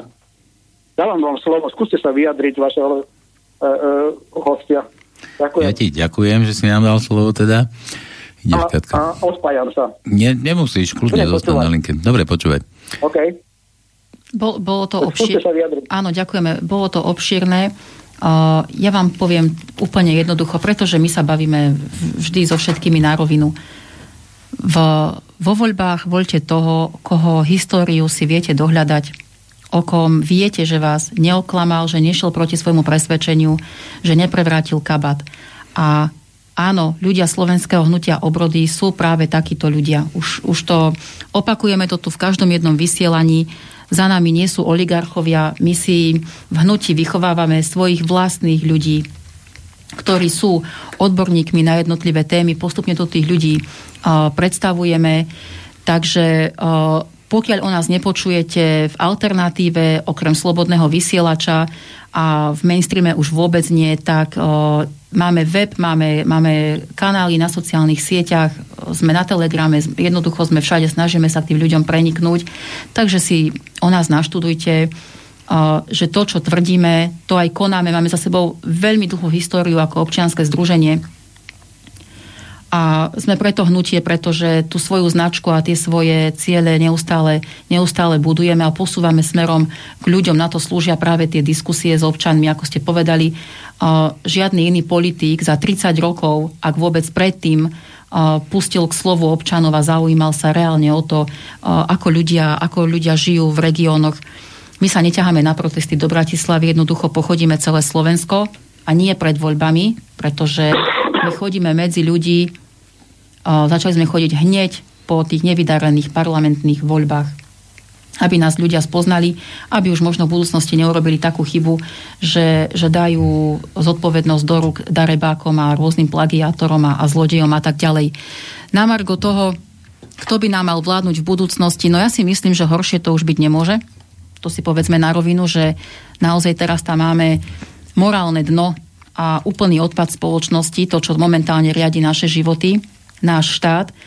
Takže aj Slovenské hnutie obrody je tu na to, aby sme opäť pozdvihli morálku, úroveň a predovšetkým tú našu sebestačnosť. Vy ste sa pýtali, že čo je našim takým hlavným hnacím motorom a prioritou, kvázi hlavnou myšlienkou volebného programu a celkovo nášho bytia. A je to práve to, aby sme sa orientovali vnútorne na Slovensko, čiže my všetko, čo robíme, tak je to s dôrazom na to, že ideme konať proslovensky, potrebujeme sa odstrihnúť od všetkých tých neduhov zo západu, z východu, zo severu, z juhu, z iných galaxií, to je jedno odkiaľ, a postaviť to tu opäť na nohy, postupne to vybudovať a za slovenským hnutím obrody stoja aj odborníci z jednotlivých fachov, ktorí však momentálne nechcú byť politicky angažovaní, pretože by mohli byť verejne pranierovaní. Vieme, ako to dopadá, keď sa nejaký lekár, právnik alebo nejaký iný odborník verejne prihlási k politike, uškodí sám sebe. Takže My pracujeme aj vo vnútri strany na tom, aby sme si vychovali vlastných ľudí a samozrejme máme popri sebe aj odborníkov a veľmi schopných ľudí, ktorí sú schopní prevziať zodpovednosť, pretože veľmi nerada počujem a používam spojenie prevziať moc, prípadne nejakú vládu. My nechceme ísť týmto smerom, že tu budeme vládnuť a mať v rukách moc. My sme akorát pripravení prevziať zodpovednosť za to, že spolu s občanmi budeme rozhodovať o chode štátu. Pán moderátor, môžeme ešte zareagovať? Neviem.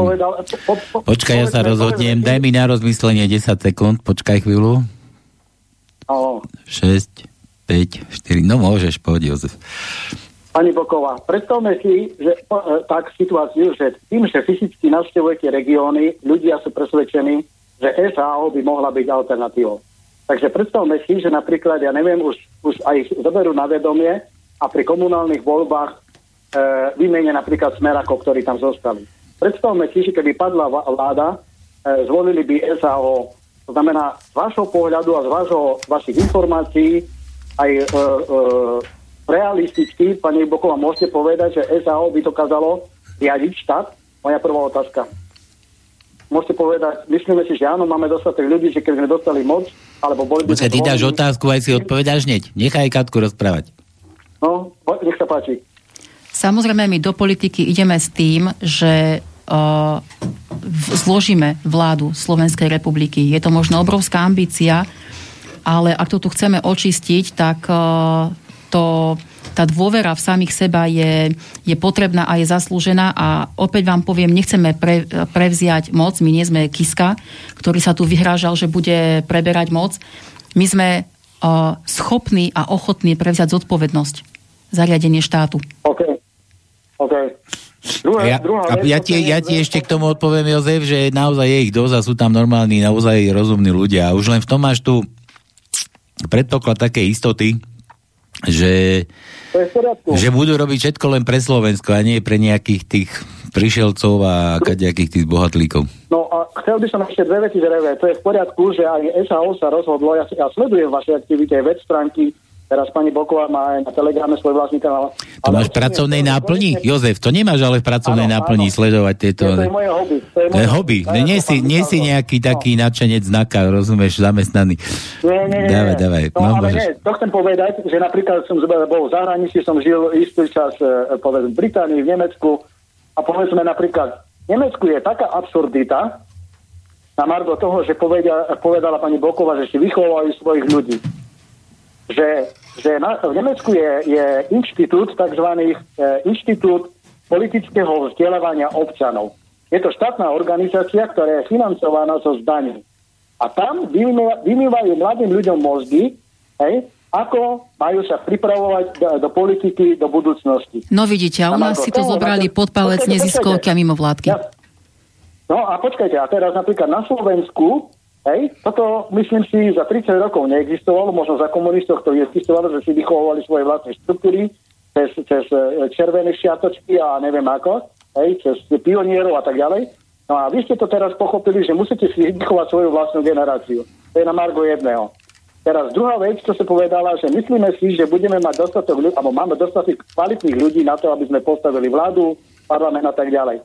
A teraz vám odpoviem na to, čo pán Harabin stále hovorí, aj keď jeho považujem ako odborníka, čo sa týka na právo fachmana, tam mu 12 hviezdičiek, ale ako politika, alebo ako človeka, ktorý 40 rokov funguje v súdnictve, nemôžem s ním súhlasiť, pretože on hovorí takúto vec. Politici prichádzajú, odchádzajú, ale sudcovia, policajti, advokáti a títo prokurátori zostávajú. A toto považujem za veľký problém, pretože aj keby sa vláda vymení, tak títo skorumpovaní ľudia, ich považujem to za spolky, lebo sudcovia a prokurátori a policajti, vidíte dneska, že fungujú spolu. Jeden s druhým. Jeden druhému napomáhajú. To znamená, mne stále vrta hlavou, že bez ohľadu na to, kto by tam prišiel, aj keby tam prišiel Gandalf čarovnou palicou, a tieto staré štruktúry, kde bratranec pozná bratranec, manžel má manželku na súde, druhý má na policajte a Slovensko bolo vychované za komunistov na tej korupcii, že a nezaš úplatok, tak nezasiahneš nič, že ako docieliť to, že keby náhodou prišla zázračná politická strana, alebo proste niekto ako SHO, to je fikcia, a bolo by to reálne, a postavia tam reálnych ľudí, ale majú, povedzme, ja neviem, 300 členov vo vláde, ale proti ním sú policajti, prokurátori, sudcovia, lebo ja nechápem, ja som sa pána Harabina pýtal, pán Harabin, neverím tomu, že za komunizmu takáto korupcia nebola. Hej? Neverím tomu, že za komunizmu aj jeden sudca nedostal klobásku alebo slaninu. Keď dneska dostávajú peniaze, dostávajú úplatky, tak aj v minulosti dostávali slaninu a klobásu, ale hovorím, aj to tiež úplatok. Ale vidíte, ako to ďaleko zašlo. Takže kde je chyba? Je chyba v tých politických stranách alebo politikov, ktorí prišli a vládli nám 30 rokov? Alebo je v tých štruktúrách, to znamená na súde, na policii, na prokurátoroch? Hej? Ja vidím tú chybu v tej funte, ktorá je spolu organizovaná. Dobre, Jozef, nechaj Katku, nech ti to vysvetlí. No, skúste. Pán Jozef, ryba smrdí od hlavy. To je samozrejme, že keď sa do vedenia štátu dostanú ľudia slovenského hnutia obrody, čo sme čistí ľudia, bezúhonní ľudia, ktorí sa dokážeme na seba pozrieť do zrkadla, tak postupne vytriedíme zrno od pliev. Ono to možno znie ako rozprávka, ale tí prisluhovači systému, o ktorých teraz vieme, že slúžia systému, ako tí zvrátení rôzni policajti, ktorí sa vyžívajú v byti ľudí len za to, že do Lidla neprídu s handrou na tvári. To, že tu máme sudcov, ktorí jednoducho nekonajú v mene práva, že tu máme učiteľov, ktorí krivia naše deti a pristúpia na každú jednu chorú myšlienku od ministra, že tu máme lekárov, ktorí berú úplatky a berú v podstate svojich pacientov ako klientov, ako nejaké kusy dobytka, či pacienta majú alebo nemajú a čakajú na rôzne príspevky. To sú záležitosti, ktoré padnú ako domček z karát. Ja vám to poviem na praktickom príklade. My sme išli do tých posledných parlamentných volieb s nejakým programom, ktorý bol rozdelený podľa ministerstiev. A ja sa venujem tej problematike školstva. Vieme veľmi dobre o tom, že momentálne na pôde školstva pôsobia rôzne mimovládky, jednoducho je to chore, je to zvrátené, je to nebezpečné a učitelia medzi sebou sa roztriedili na dve skupiny, ktoré participujú na tom amorálnom likvidovaní našich detí a potom sú tam učitelia, ktorí zostali jednoducho verní tomu svojmu poslaniu a chránia tých svojich žiakov ešte aj pred svojim vlastným vplyvom. A dá sa to veľmi pekne vyčistiť a vytriediť. Namiesto mimovládok budú mať prístup na pôdu školstva inšpektori, ktorí už budú v súvislosti s našimi hodnotami a princípmi vedieť, čo majú na tej danej škole kontrolovať, od čoho majú tú danú školu očistiť. My musíme všetky tie učebnice a celkovo školstvo vrátiť do rúk štátu. Ale aby to vôbec u ľudí rezonovalo, čo to znamená, keď opäť všetky tieto sektory a odbory bude riadiť štát, prioritou je vrátiť dôveru ľudí v štát. Momentálne to nefunguje, pretože tí politici, ktorí tu sú, robia presný opak. Tí liberáli, ktorí tu sú, robia presný opak. Oni potrebujú absolútny rozvrat štátu, potrebujú vzbudiť absolútnu nedôveru ľudí v štát a my potrebujeme urobiť opak a potom tie štátne inštitúcie, ktoré budú riadiť fundovaní zodpovední ľudia a hrdí vlastenci, tak oni dokážu očistiť tie jednotlivé sektory od takejto škodnej, keď to mám povedať na rovinu, ale je to vec, ktorú proste musí do rúk uchopiť hnutie, ktoré je odhodlané sa na takýchto zmenách začať podieľať a momentálne ani vo vláde to už vôbec nie a ani v opozícii takéto hnutie nie je. A prečo to hovorím? Pretože sa stačí pozrieť na tie hlasovania, kto s kým kolaboruje, kto sa kedy hlasovania nezúčastnil, len aby bol za chrumkavého a tak ďalej. Takže možno som sa teraz trošku rozohnila, ale jednoducho budem to opakovať. Treba dať šancu konkrétne nám, ľuďom slovenského hnutia obrody a tie zmeny sa začnú diať, ale na to musia Slováci nabrať odvahu. Neviem čo viacej ešte k tomuto povedať. Podľa mňa je zodpovedané všetko. sú ešte dostupné na vašej webovej stránke volebný program z posledného obdobia na stiahnutie? Samozrejme je na stiahnutie. Momentálne na ňom samozrejme pracujeme, revitalizujeme, prispôsobujeme aktuálnym témam a problémom, ale gro nášho volebného programu je tak pevné a tak nemenné, pretože my sme naozaj proslovensky orientovaní, že tam nejaké veľké odchýlky od tých aktuálnych nejakých vydaní nebudú. Takže nech sa páči, stiahnite si ho, môžete si ho pozrieť. Jasné, takže predpokladám reálne, že keby sa náhodou niečo dalo, tak urobíte nové aktualizácie alebo opravu volebného programu, predložíte to, ak by boli predčasné voľby a budete ísť týmto obnoveným alebo vylepšeným volebným programom znova o dôveru občanov. Samozrejme, rozumiete tomu správne. No a dobre, potom na druhej strane, posledná otázka, už končím. Ako chcete ošetriť, lebo je napríklad vzdelávanie pre dospelých na slobodnom vysielači. Bola relácia, kde jeden účtovník predložil plán takzvaného podvojného účtovníctva, na princíp podvojného účtovníctva, overovanie volebných hlasov, to znamená, aby nedochádzalo podvodom. Ale moja otázka znie, ako chcete docieliť vy, ako napríklad SAO, ak by ľudia, ktorí sú fachmani, odborníci, ekonomovia, ak nebudú plniť tú úlohu, ktorá im bola zverená, to znamená, tam boli aj také vízie, že ten daný, povedzme, minister, ešte predtým, než budú voľby, musí urobiť tzv. Verejný prísľub, že bude plniť úlohu občanov, ak nebude plniť úlohu občanov, okamžite ide dole. A druhá vec, moja otázka je na pani Bokovú aj na vedenie, že Slovenské hnutie obrody má tzv. Núdzový plán vo svojom volebnom programe, že čo sa musí urobiť ako prvá zmena, ak by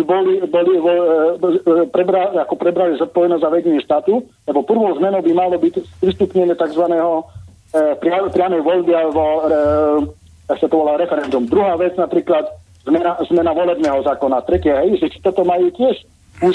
Jasné, Jozef, jednak si moc dlhý a to sľubuje každý pred voľbami. Taký to sľuboval aj Matovič a má z toho veľký prd. Tak, a ty nemáš žiadnu istotu. Ty máš istotu len v tom, čo ti Katka povedala, že musíš poznať ich históriu, ako vznikli, ako sa správali, ako pristupovali k všetkému, takže čo sa týka programu, pozri si ho na webe a si ho prečítaj, naštuduj. No ja poznám históriu, lenže viete, jedna vec je, čo je na papieri a druhá vec je, že ľudia stále, keď sa niekam dostanú do vedenia... Ale poznáš históriu, ako na papieri, oni nepíšu históriu, oni tam nemajú kroniku, čo kedy kde vykonali. Majú. Slovenské hnutie má históriu, má na Facebooku históriu, čo robia, má na webovej stránke históriu a moja posledná otázka bude, že či tiež pociťujú ten veľký tlak zo strany štátu aj na ich stranu, lebo napríklad teraz atakujú aj rôzne politické strany aj na Slovensku oponentov. Takže či aj Slovenské hnutie obrody cíti ten tlak a proste, aby ich zrušili, zničili, zavreli. To je všetko. Ďakujem pekne, držte sa. Čau. Sme protisystémoví hráči, tak ďakujeme. Sme protisystémoví hráči, tak samozrejme, že ten tlak pociťujeme, dokonca aj reálne, opäť vám poviem zo života fakt. Určite si pamätáte, keď som tu rozprávala o tom, že som bola na polícii vypovedať kvôli tomu, že sme zastupovali a suplovali v podstate informačnú nejakú úlohu, ktorú mal vykonať konkrétne Žilinský samosprávny kraj počas vakcinácie ľudí na námestí v Martine. Vtedy pani doktorka, ktorá má blízko k Erike Jurinovej, podala akési trestné oznámenia, okrem iného aj na mňa, za to, že tam vraj teda boli nejaké útoky na zdravotníkov. Toto ani samotní zdravotníci nepotvrdili, vypovedala som. V podstate ten policajt, ktorý ma vtedy vypočúval, to uzavrel s tým, že to posunie na mestský úrad, ktorý to má nejakým spôsobom ohodnotiť, či to bol nejaký priestupok alebo nie. A táto dobiedzavá pani doktorka si nedá pokoj a požaduje moje dovypočutie, takže v pondelok pôjdem opäť na políciu vypovedať v tejto veci. Aj to je znakom toho, že Erika Jurinová, ktorá je sesternicou Matoviča a v podstate je tam pod značkou Oľano, je jej nepríjemné, keď sa jej niekto vrtá v tom, nekalom, čomu sa venuje a jednoducho tlačí opäť, hej, cez ten systém a cez tie páky. Na to možno by ma zastrašila, neviem to inak vysvetliť. Takže budem vás informovať potom, ako to opäť dopadlo. Ale tie tlaky sú z každej strany, či na moju osobu, či celkovo nahnutie. Máme vyrúbené kvázi rôzne pokuty za to, že sme robili protest v Martine, tam si zase na meste úradníci povedali, že nás idú pokutovať. Predseda pán Švec to tu, myslím, aj opisoval, ako im pekne odpovedal, v akom znení. Takže tlaky sú, ale tak bodaj by boli väčšie. Aspoň by sme vedeli, že sme ešte lepší, že naozaj na tie otlaky stúpame a ak chcú ísť oni po nás, tak my pôjdeme po nich ako po údenom. Ja by som ťa trošku hovoril. Bodaj by neboli väčšie tie tlaky, bodaj by boli výsledky lepšie. Výsledky budú. Ono, veď my tlačíme takisto stále na pilu a sme aj my ostri, si myslím, ideme vždy priamo za nejakou problematikou a dokážeme aj ponúknuť riešenia aj nejaké naše konkrétne výsledky. Ťaháme tých ľudí do ulic. Veď sme protestovali a ľudia sú ľahostajní napriek tomu, že sme ich do tých ulic ťahali pred ministerstvo školstva. Opäť sa budeme musieť k tomu vrátiť v septembri, to mi verte, pretože ak si teraz niekto myslí, že to bude dobre, tak nebude a teraz diskutujeme v tých jednotlivých okresných mestách a opäť pôjdeme aj do väčších protestov priamo pred ministerstva a nedáme tým darebákom dýchať. Tak, zadrhnúť ich. Dobre, idem sa, už Sveďka už si nachystaná na tú otázku, či sme zabudli, čo sa pýtala Pálka, že? Čo odporúčaš robiť, aby sme mohli sa radovať zo života v tejto ťažkej dobe? Lebo aj ona je z toho frustrovaná a chodiaca živá mŕtvula. No, všetci sme trošku frustrovaní a sme aj vyhorení. Tie príkazy, zákazy, ktoré vlastne 2 roky nás týrali. Počkaj, zase všetci nie, ja som zapálený teraz. Nie som ešte vyhorený. A má čo horieť vo mne, to si píš. Čo nám vlastne prichystali, tieto zákazy a ešte raz zákazy, všetko bolo len okolo tohto a ešte aj príkazy a nemôžete ísť tam, to či chceme alebo nechceme, podvedome sa to veľmi podpísalo na našu myseľ, na našu dobrú náladu, na našeho ducha a dušu a týmto pádom títo ľudia začínajú všetci byť nejakým spôsobom smutní. Vo vnútri smutní, nevedia ako ďalej, nevedia, čo budú robiť. Nič dobrého si myslia, že nás nečaká. Ja by som to až tak strašne nepokladala za tak dôležité toto momentálne, aby sme sa sústreďovali na tú myšlienku, že nebude nič dobrého a toto k dobrému nevedie. Lebo toto medzi ľuďmi bežne sa hovorí, no tak to už je koniec, tak ešte bude horšie a horšie. A bude tak, ako budeme chcieť my. Našu myseľ musíme nadstaviť na jednu vec a to je nie na umelé pozitívne myslenie, ale na momentálny stav. My si musíme uvedomiť jedno. Máme teplo, máme jedlo, máme vodu, máme slnko, aké také zdravie. Toto je dôležité. Radovať a tešiť sa z maličkosti. Z toho, že rozkvitol kvet, že za chvíľu bude orgován a tie veci vážne, ťažké veci, ktoré nevieme ovplyvniť, nevieme s nimi niečo urobiť, tak tie veci vypustiť z hlavy, len okrajové ako informačne ich sledovať. Lebo ak my vo vnútri nebudeme vyrovnaní, nebudeme spokojní, tak nebudú spokojní naše deti, naši manželia, nebudú spokojní naši starí rodičia, alebo budú vidieť smútok a rozorvanosť v našich dušiach. A tým, keď my vytvoríme domácu atmosféru, ten mikrosvet si budeme chrániť v dobrej nálade.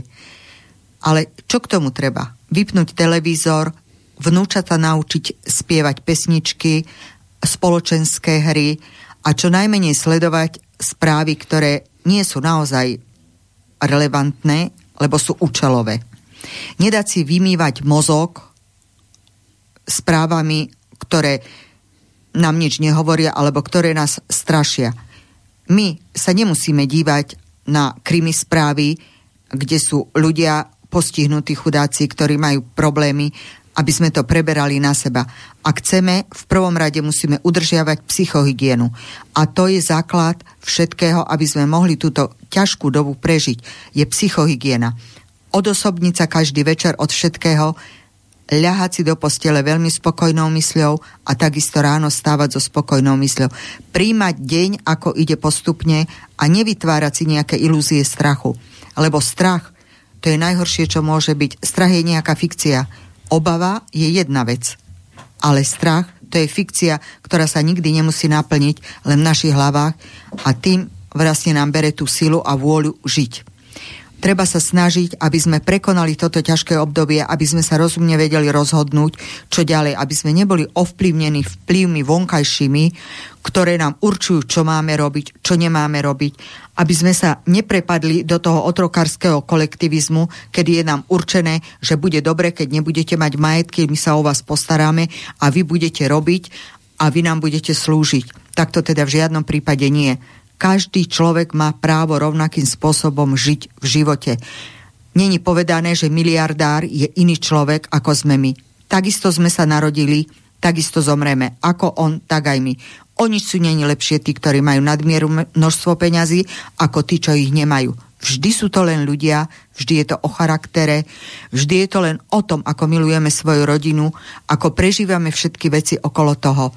Každého bolí, keď sa udre. Každý je rád, keď vidí slnko a zasvieti a je teplo. Není žiaden rozdiel medzi ľuďmi. A my si toto aj nesmieme pripustiť. O nič nie sú lepší tí, ktorí majú zámky a ktorí majú nadbytok peňazí, ako tí, čo ich nemajú. Toto, keď si zapamätáme, nebudeme sa ponižovať ako slovenský národ. Budeme hrdí na to, že sme slovenský národ. Že my sme prekonali toho strašne veľa ako Slováci. My sme sa dokázali skutočne ako malý národ veľmi dobre postaviť k veciam. Akokoľvek. História nám to potvrdzuje. Tak sa nemáme čoho báť. Ale nepodliehajme tomu, aby sme sa ponižovali a podceňovali. A tak budeme naozaj šťastní. Spomínala mikrosvet, makrosvet, neviem, ja by som to trošku ešte tak akože doplnil, že ten mikrosvet to je ty a tvoja rodina, najbližšie okolie. A makrosvet to je zase ešte to väčšie okolie, ale ten mikrosvet hlavne som chcel ako prirovnať k tomu. Napadli také veci, že treba na zmenu niektorí použili aj také veci, že si vytvorili komunity. Treba taký tiež svoj mikrosvet a kašľú na všetky príkazy, o ktorých si hovorila, na všetky zákazy a žijú si podľa svojich predstav a svojich. To je jeden zo spôsobov, ktorý by sa dalo týmto spôsobom žiť, ale tiež je to len nejaký únik od reality. Ale my, ak chceme, aby naše vnúčence, naše deti žili v normálnej realite a v normálnom živote, nemôžeme sa uzatvárať do tých komunít svojím spôsobom. Ja neotvrdím, že musí byť uzatvorená. Tam možno prísť ďalšia, možno si z toho preraz to makrosvet, rozumieš? Že ty budú vidieť, ako je tam fajn, nemajú starosti, všetko si... Stačí, aby sme si ctili slobodu a aby sme si ctili človeka ako takého a neponižovali ľudí okolo seba, tí, čo sú menej majetní a podobne. Každý sme rovnakí. A myslím si, že ten svet by mohol byť dobrý, keby sme sa starali aj o tú pravdu, ktorá existuje, ale ktorá momentálne je tak podriemkáva, tá pravda. A tie všetky klamstvá sa prejavujú ako pravda. No je to taký... Ja ti opravím, tá pravda nepodriemkavá, ona je jasná, len ľudia driemu, vieš? A ľudia driemu, áno. Ľudia driemu. Nechcú ju identifikovať, ale pravda je len jedna. Jasné. Ak sa môžem zapojiť k tomu mikrosvetu, ja mám takú milú príhodu. My sme boli cez víkend za Mijavou, dostali sme pozvanie, volal mi úplne cudzí človek, sa mi ozval. V podstate, že je to rodak z Turca ako ja a momentálne, že žije za Mijavou so svojou manželkou a s deťmi v nejakej takej komunite, presne, že sa odstrihli od systému a že sa mu páči to, čo robí hnutie, čo robím ja, ako teda bojujem, ako sa správam a jednoducho to moje odhodlanie. To sme sa tam s celou rodinou za nimi vybrali, že sa teda spoznáme a uvidíme, čo nám to prinesie. A zažili sme ten ich mikrosvet. Aj keď to bolo také skromné, oni sú sebestační, duchom slobodní ľudia. Padli sme si hneď do oka a ja týmto pozdravujem na Mijavu, lebo bola som tam prvýkrát v živote v tomto našom kraji a čarovné miesto. Naozaj veľmi, veľmi krásne prostredie. Slivovica. Veľmi zaujímaví ľudia žili v tej komunite konkrétnej, kde sme boli. Vrátime sa za nimi ešte aj v lete, dostali sme opäť pozvanie. Ale my sme si odtiaľ odniesli také posolstvo, ako aj Sveďka vravela, že v podstate na tie veci, ktoré nedokážeme priamo ovplyvniť, sa tak trošku vykašľať, neriešiť ich ako prioritu v hlave a nebudovať si ten strach, ale možno práve naopak urobiť niečo také pekné, pozitívne. A ja si myslím, že každý z nás má nejakú možnosť niečo malé si vybudovať, si zasadiť, starať sa o to spoločne s deťmi, priviesť tie deti k tej prírode trošku viac, k tomu pokoju, viac ich vzdelávať v tom, čo nám príroda môže priniesť, viac si s našimi deťmi osvojovať tie tradície. Ja chcem veľmi tak vychváliť základnú školu v Turcii v jednej obci, kde chodí náš syn, pretože konkrétne včera mali takú tradičnú záležitosť vynášania a pálenie moreny. Deti sa spolu s pani učiteľkami učili rôzne piesne, veľkonočné tradície si pripomínali a detičky potom mali hodinové vystúpenie pred školou, kde boli prítomní aj rodičia. Detičky boli oblečené v krojoch a od malých prváčikov vlastne začali vnímať, čo to vlastne tá Veľká noc je, čo všetko k tomu patrí, čo sa prečo robí, akú to má podstatu v tej našej minulosti a tak ďalej. Takže aj toto je spôsob, ako dostať do povedomia našich detí to pekné, pozitívne, to tradičné, to, čo nás vlastne charakterizuje a nepustiť na pôdu škôl tie rôzne pochabé a pochybné mimovládky, ktoré tam pretlačajú rôzne farebné multikulty, brožúrky, pretože to naše deti nepotrebujú. Naše deti potrebujú vedieť, kde majú korene a v podstate potrebujú chápať svojich starých rodičov, ktorí ešte stále tými tradíciami a tou už našou nejakou minulosťou stále žijú. Ďakujem Bohu za to. Tu by som chcela ešte podotknúť jednu vec, keď hovoríme o tom mikrosvete a podobne veci, tak tu je do istej miery sebestačnosť. Je to veľmi dôležitá časť nášho života, keď si zoberieme tá malá sebestačnosť a veľká sebestačnosť. Budeme sa teraz venovať malej sebestačnosti, teda tomu mikrosvetu. Predstavme si, že bývame väčšinou v tých malých bývame v domoch, máme malé záhradky alebo aj väčšie záhradky. Ale sú aj záhradkárske oblasti, ktoré vidím, keď chodím po Slovensku, že niektoré sú aj zanedbané. A bolo by aj dobre, keby ste sa zaujímali o to, tí spoločenstvo záhradkárov, prenajať si tam tú záhradku, začať na tom niečo robiť. Je veľmi dôležité pre nás do budúcna, aby sme si dokázali dopestovať čo len minimálne množstvo tých potravín, ktoré budú kvalitné, hodnotné, energeticky hodnotné. A takýmto spôsobom môžeme odťažiť našu peňaženku. Lebo keď si zoberete rozdiel medzi tým, že pôjdete do záhrady, vytrhnete si mrkvu, petržle, zeler, dáte to do polievky, ušetríte už 3 €, čo som vymenovala.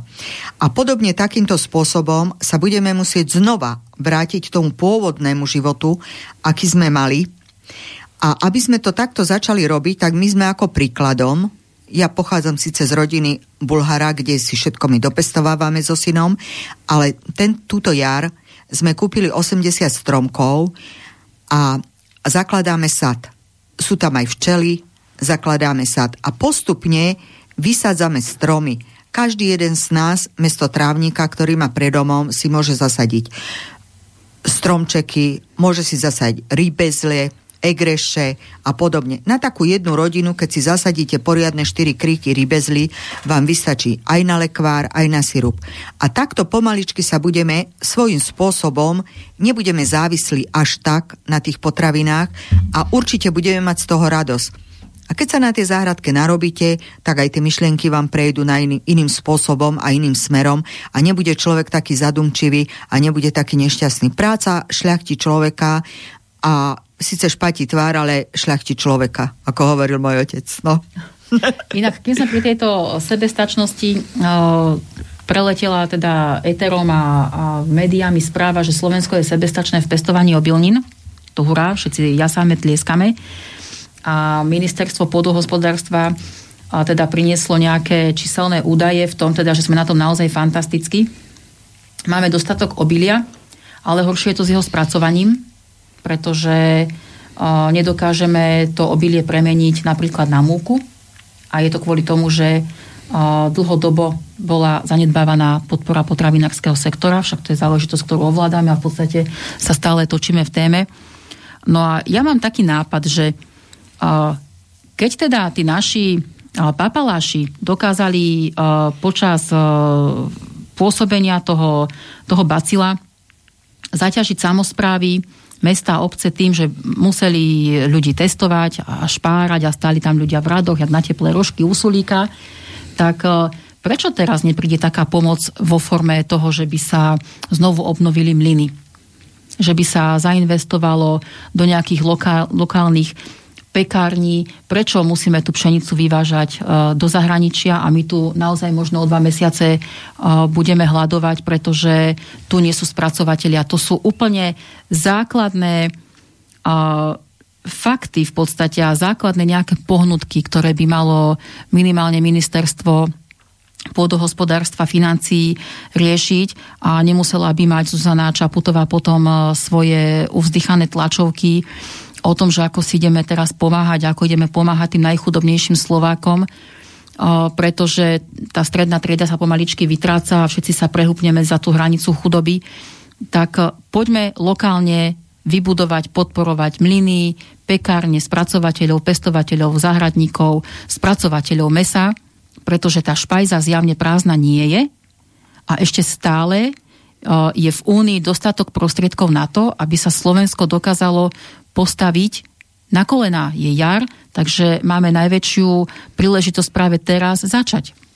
A uvidíme, ako sa tí papaláši k tomuto postavia, či budeme naďalej posielať zbrojenie a všetku pomoc na východ, alebo sa začneme konečne starať o svojich vlastných ľudí, ktorí to tu ešte držia ako tak. Nebudeme. Príkaz je príkaz, jasný. Katka, ja by som ešte na margo toho, čo ty hovoríš, uviedal taký pozitívny príklad z nášho regiónu, z Turca, o tejto sebestačnosti. Máme veľmi šikovnú pani, ktorá v Beladulice, to je blízko 11 kilometrov od nás, a pestuje koreňovú zeleninu vo veľkom množstve. Potom tunak máme ľudí, ktorí napríklad majú chov hovedzieho dobytka, chov moriek a všetko sú to kvalitné potraviny. Máme tu gadier, ktorý vyrába vynikajúce jogurty, zákvasy a podobne. Čiže my sa vieme postarať sami o seba, aj o svoj mikroregión vo väčšej oblasti. My nemáme s tým problém, že naši ľudia nevedia, že sú nejakí zanedbaní rozumovo, alebo že budú čakať s natrčenou rukou, kto im čo dá. Ide o to, aby sa legislatíva upravila s tým, aby pomoc, ktorú sme dávali 30 rokov cudzím elementom zo zahraničia, ktorí tu urobili nejaký trim leader, nakoniec im to bolo ekonomicky nezaujímavé, odišli preč, zničili nám pôdu a hotovo. Prečo tie peniaze nemôžeme dávať našim výrobcom, záhradníkom na Dolniakoch, okolo Nových Zámkov, aby pestovali zeleninu, pestovateľom zemiakom na Orave a podobne. My, čo sme boli veľmoc, ja len podotknem jednu vec, Merina. To si iste pamätajú všetci, to bol závod na spracovanie vlny. My sme vyvážali priadzu do Anglicka, do celého sveta sme vyvádzali túto priadzu. Teraz čo sa robí s vlnou? Vlna sa páli, vlna sa dáva na zatepľovanie, už nedokážeme ani utkať látku, preto lebo všetky tkácké stroje, čo sme tu mali, odkúpili ich za šrotovú cenu Taliani. A tí teraz robia tie vlnené látky. Tak kde sme dospeli? Nebolo to len s tými látkami, to bolo na celom Slovensku. Tam sklárne sa skúpili, zavreli, aby mohli ďalšie sklárne produkovať. To kto mal pomoc? Presne, jak to navravil, peniaze ibu svetom. Dobre, ja by som iba toľko chcel dopovedať, že vlastne som spomínal, že som bol v Blatnici svojho času. Tam nedaleko v Karlovej je predsedkynia rolníckeho družstva, asi 3 dediny sú tam. Ja tvrdím, že dať moc a príležitosť ovládať niektoré činnosti ženám, to by sme aj možno, že aj vyhrali, pretože táto predsedkyňa urobila v Blatnici, pretože predávali mlieko veľmi za lacný peniaz. Bola nespokojná, vybavili si peniaze a postavili sme im mliekáre. Neviem, kde tie produkty sa predávajú, ale boli určite kvalitného mlieka, ktorý vlastne v Blatnici majú tie kravy ako domáce a 2 metre potrubím idú do novej mliekárne, tieto mliečne mlieka, ako také nadojené, ale kde sú tie výrobky, neviem. Stratili sa v tom potrubí, to bolo veľké potrubie. Nie. Dobre, poďme ešte na otázky, tu mám nejaké od... Či chcela si, Katka, niečo? Poznáš tu mliekáreň? Ja nepoznám. No, tak v Blatnici je to Gader. Gader, samozrejme. Ja som ju postavil. No, ale však veď jogurty, výrobky mliečne a syry, to funguje nielen v týchto lokálnych potravinách, ktoré sa tak akože rozrastajú ako húbky po daždi. Sa to volá rôzne, že poctivé potraviny. Prípadne v Necpaloch máme zrnkopotraviny, ktoré v podstate zhromažďujú a podporujú týchto lokálnych pestovateľov a výrobcov. Takže ten trend našťastie je taký, že už radšej si ľudia priplatia za kvalitnú potravinu, aj keď jej dostanú menej, ako by si mali v podstate kupovať nejaké lacné paradajky, prípadne jogurt, ktorom nie je nejaká žiadna mikrokultúra, ktorá nám v podstate zdravotne neprospeje. Hej? Takže v tomto pomaličky dozrievame. Našťastie, ale je to presne o tom, že je potrebné robiť osvetu lokálnym pestovateľom a výrobcom a dúpať na to, aby oni dostávali štátnu podporu, aby sme nefinancovali dovoz toho kadejakého odpadu. No ja znova pripomínam, že vlastne tam predsedničkou tohto Spojeného rolníckeho družstva je žena a veľmi rozumná. Áno, môžeme potvrdiť. Moci, tak neviem, ako sa už volá, lebo ja už som zabudol na to už bolo dávno. Myslím, že pani Holubová. No, môže byť, ale je veľmi rozhľadená, je žena, ktorá myslí naozaj na prosperitu Slovenska, a nie na to, aby predávala mlieko bohvie, že kde a za lacný peniaz. Tak, súhlasím s vami, Tonko. Dobre, mám tu otázku od poslucháča. Dobrý deň, mohli by hostky v skutočnosti predstaviť hospodársky plán Slovenského hnutia obrody pre poisťovne a zubárov? No to aj mňa zaujíma. Aby zubná starostlivosť bola zadarmo a zubný implantát stál ten implantát 10 centov? Paolo sa pýta. Máte taký plán? Samozrejme, že... Určite aký štrbavý Paolo, ako ja skoro. Máme taký plán, však v podstate zdravotníctvo a školstvo by mali byť zadarmo. Nie, myslím, že ešte stále tak sa to píše v Ústave Slovenskej republiky, ale našou víziou a našou takou prioritou v tejto oblasti je, aby všetky povinné zdravotné odvody boli odvádzané do štátnej poisťovne. Ono, žiaľ Bohu, momentálne má tá štátna poisťovňa veľmi zlé meno, ale to je opäť len dlhodobá práca a likvidácia niekoho, kto stojí za tým, aby tie odvody utekali do súkromných zdravotných poisťovní a aby sa majitelia mohli váľať niekde na Bahamách alebo ešte vo väčšom luxuse.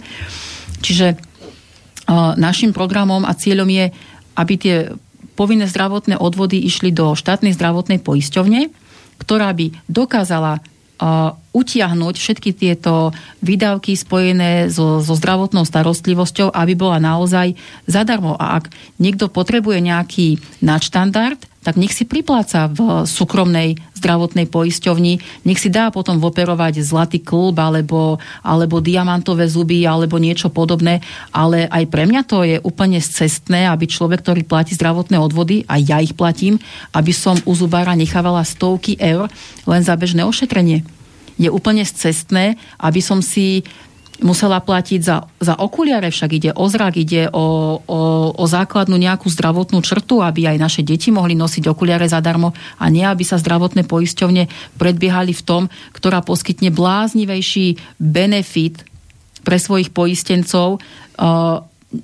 Predbiehajú sa v tom, kto dá viacej peňazí na preplatenie liekov a rôzne zbytočne nevyužiteľné veci, len aby si nalákali svojich klientov a platiteľov do súkromných vrecák. Takže toto je cesta. Štátna poisťovňa zdravotná musí mať v tomto naozaj monopol a jednoducho tie peniaze, financie sa musia otáčať v štátnej kase a v štátnej sfére. Musia byť samozrejme správne prerozdeľované a opäť sa dostávame k hmotnej zodpovednosti manažérov, riaditeľov a všetkých vedúcich nejakých funkcií za to, že nespreneveria takéto peniaze. Takže tak, Paľo, je ti to jasné? A budú zuby za 10 centov? To už nemám všetky potom už vymeniť. Tak už 40 centov, tak už zadarmo. No darmo, však práve. A inak je to v ústave zdravotníctvo zadarmo. Ja furt nechápem, prečo tam niekto rýžuje. A aký je rozdiel medzi zubárom a iným doktorom. Dobre, že to je kto? Nejaký Herbert Hebo. Krásny názov Mijava. A kde zostala moja Java? Ty Tatár, my tu nerozprávame o Tatárkach. Ty. Inak sa môžem opýtať, to ste boli na Mijave, neboli ste u Pepeho náhodou? Nie. Nie? A Pepeho poznáš? Nie. Dobre. Preto sme tam neboli. Čo? Preto sme tam neboli. Dobre, však ale si bola niekde na Mijave. Dobre, ešte to a zase Hebo. Tak, dziky, že si aspoň zarehlil na tej 603 špály. A ja som sa na tom nezarehlil, a to teraz. A že som sa len teraz zarehlil a už mi píšeš zase ty. To je zase Hebo s tou javou. Mi java, ako moja java. No. 634, 350. Ja som mal bielu javu 23, mal zlatý Mustang a ešte na tom som sa vyradil. To boli pekné motorečky, no. Také pre sopliakov. Dobre, decka. Takže čo teda s týmto systémom mienite konať v tom slovenskom hnutí obrody? Zase tu len ideme rozprávať o tom, že budeme podporovať protesty, budeme chodiť do ulic, budeme presvedčať ľudí, to ozaj nič iné nezostáva na tomto svete, len takto stále pôsobí na tie zadubené palice slovenské. Tak je to jedna z ciest. Lebo ono, čím horšie, tým lepšie. Ja si myslím, že ešte asi sa majú stále dobre tí Slováci. Ešte stále sa majú dobre, ešte stále si kúpia liter oleja rastlinného v akcii za 2,50, maslo za 3,20. Olej za 2,50 v akcii, áno. Hej, maslo za 3,20. Najlacnejší obyčajný chlieb, ktorý by mal byť dostupný, úplne normálna základná potravina, už nebude stať menej ako euro alebo euro 50. Stále ľudia ešte môžu tankovať.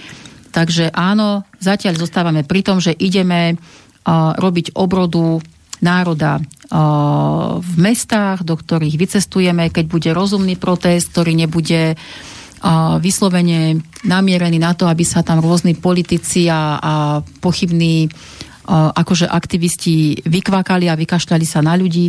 Pokiaľ bude rozumný protest, podporíme. Jednoducho tá osveta je cesta. Hej? To je cesta, ako ľuďom ukázať, že dá sa žiť aj inak. Osvetu robíme aj tu v Slobodnom vysielači, kde naozaj rozprávame aj naše príbehy zo života, pretože my sme úplne normálni ľudia, ktorých sa týkajú všetky tie problémy, ktoré tu menujeme. Takže zatiaľ ideme touto formou, myslím, že to tu rozprával už náš predseda, že už keď nájdete ten pravý čas, čo bude možno na jeseň, jednoducho bude potrebné vrútiť sa do ulic, zobrať naozaj to prvé, čo bude po ruke a jednoducho za tú nejakú slobodu a bezpečnosť zabojovať. Uvidíme, čo prinesie budúcnosť. Obávam sa toho, že jar, leto budú mierne také vajatavé, oku, uchu lahodiace, že jednoducho nás na chvíľočku učičíkajú a opäť sa Slováci zobudia, keď už bude rozhodnuté, keď bude neskoro, keď už na nás budú aplikovať svoje ďalšie nové zákony a nové špinavosti. Nové pokusy, no. Tak to treba takto, no. Dobre, ale zase bude november, zase bude zima, mrazí, no a choď potom do ulic. Takýchto mrazov nemalo. A si predstav tú Veroniku, že opäť v tom novembri nezakúri. No, vidíš to. A nech zmrzne svinia. Dobre, ja som mal niečo teraz na mysli. A som sa na teba zadíval. Ale chcel si sa určite opýtať, že čo budeme robiť cez víkend? Ale ja som to tu už povedala, no zopakujem to na záver relácie. Ešte nie je záver, ale kľudne zopakuj. Že budeme v Bytči na námestí Slovenskej republiky diskutovať. Nedeľa je 3.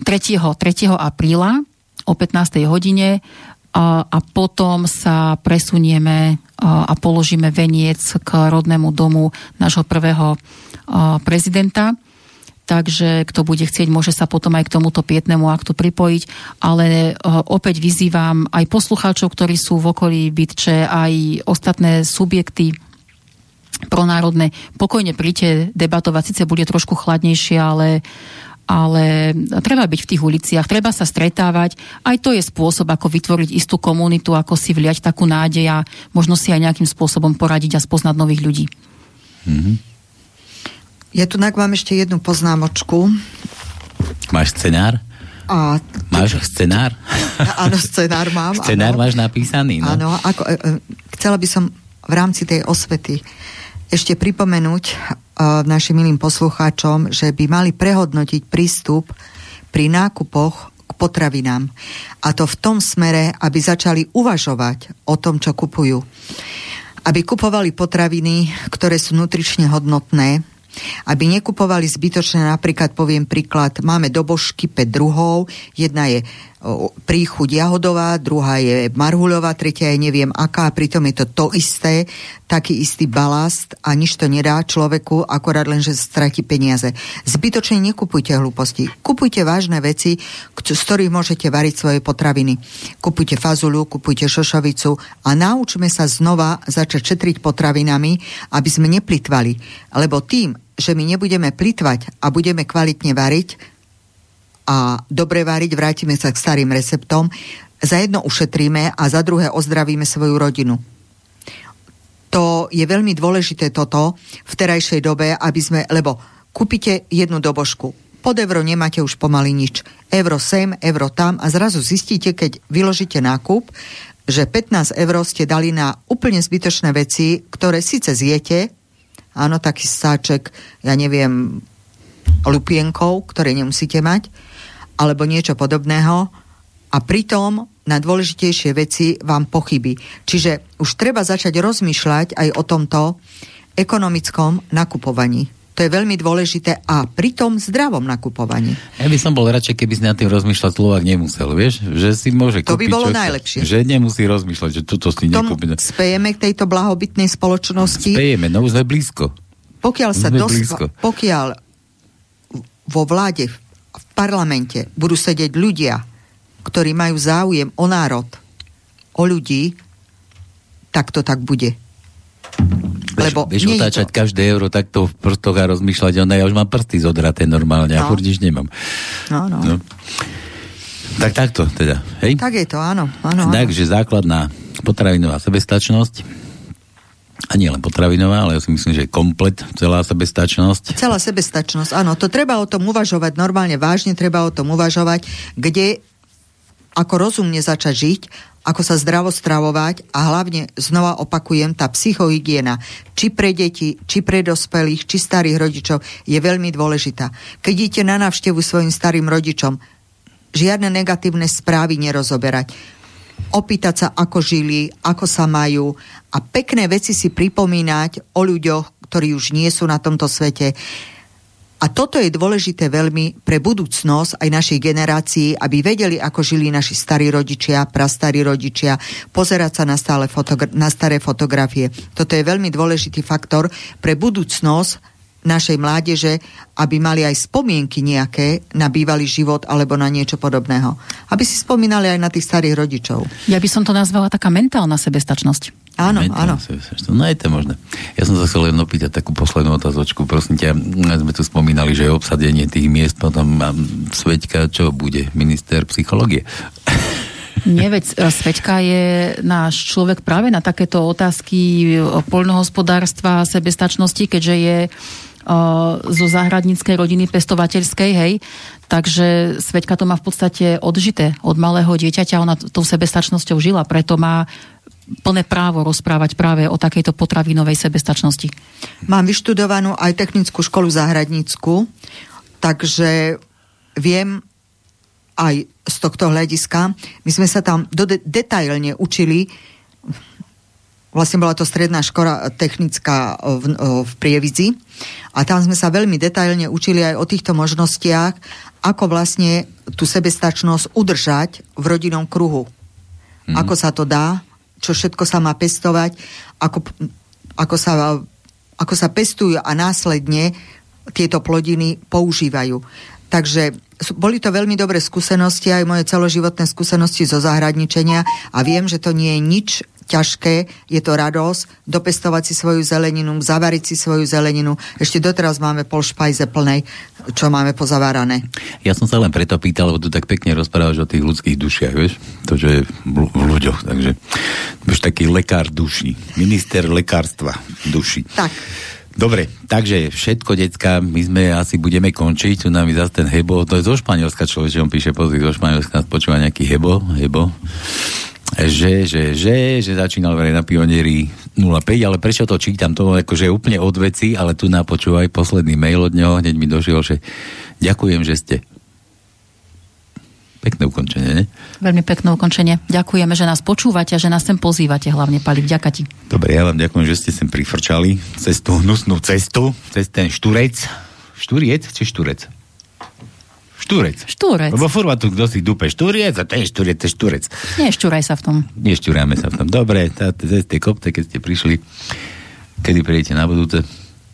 Čo nevidieť? Počkaj, čo nevidieť, bez za chvíľu, keď sa zotmie, už nebude ani vidieť. Takže tu zostávame ďalej, a pokračujeme. Dobre, tak počkáme, kým sa zotmie, pustíme si nejaké pesničky a pokračujeme v tej relácii. Dobre, nie, vážne. Ďakujem vám, že ste prišli, Sveďka. Ďakujem vám za pozornosť, milí poslucháči. No, ďakujem aj ja. Čo dodať na záver? Nič.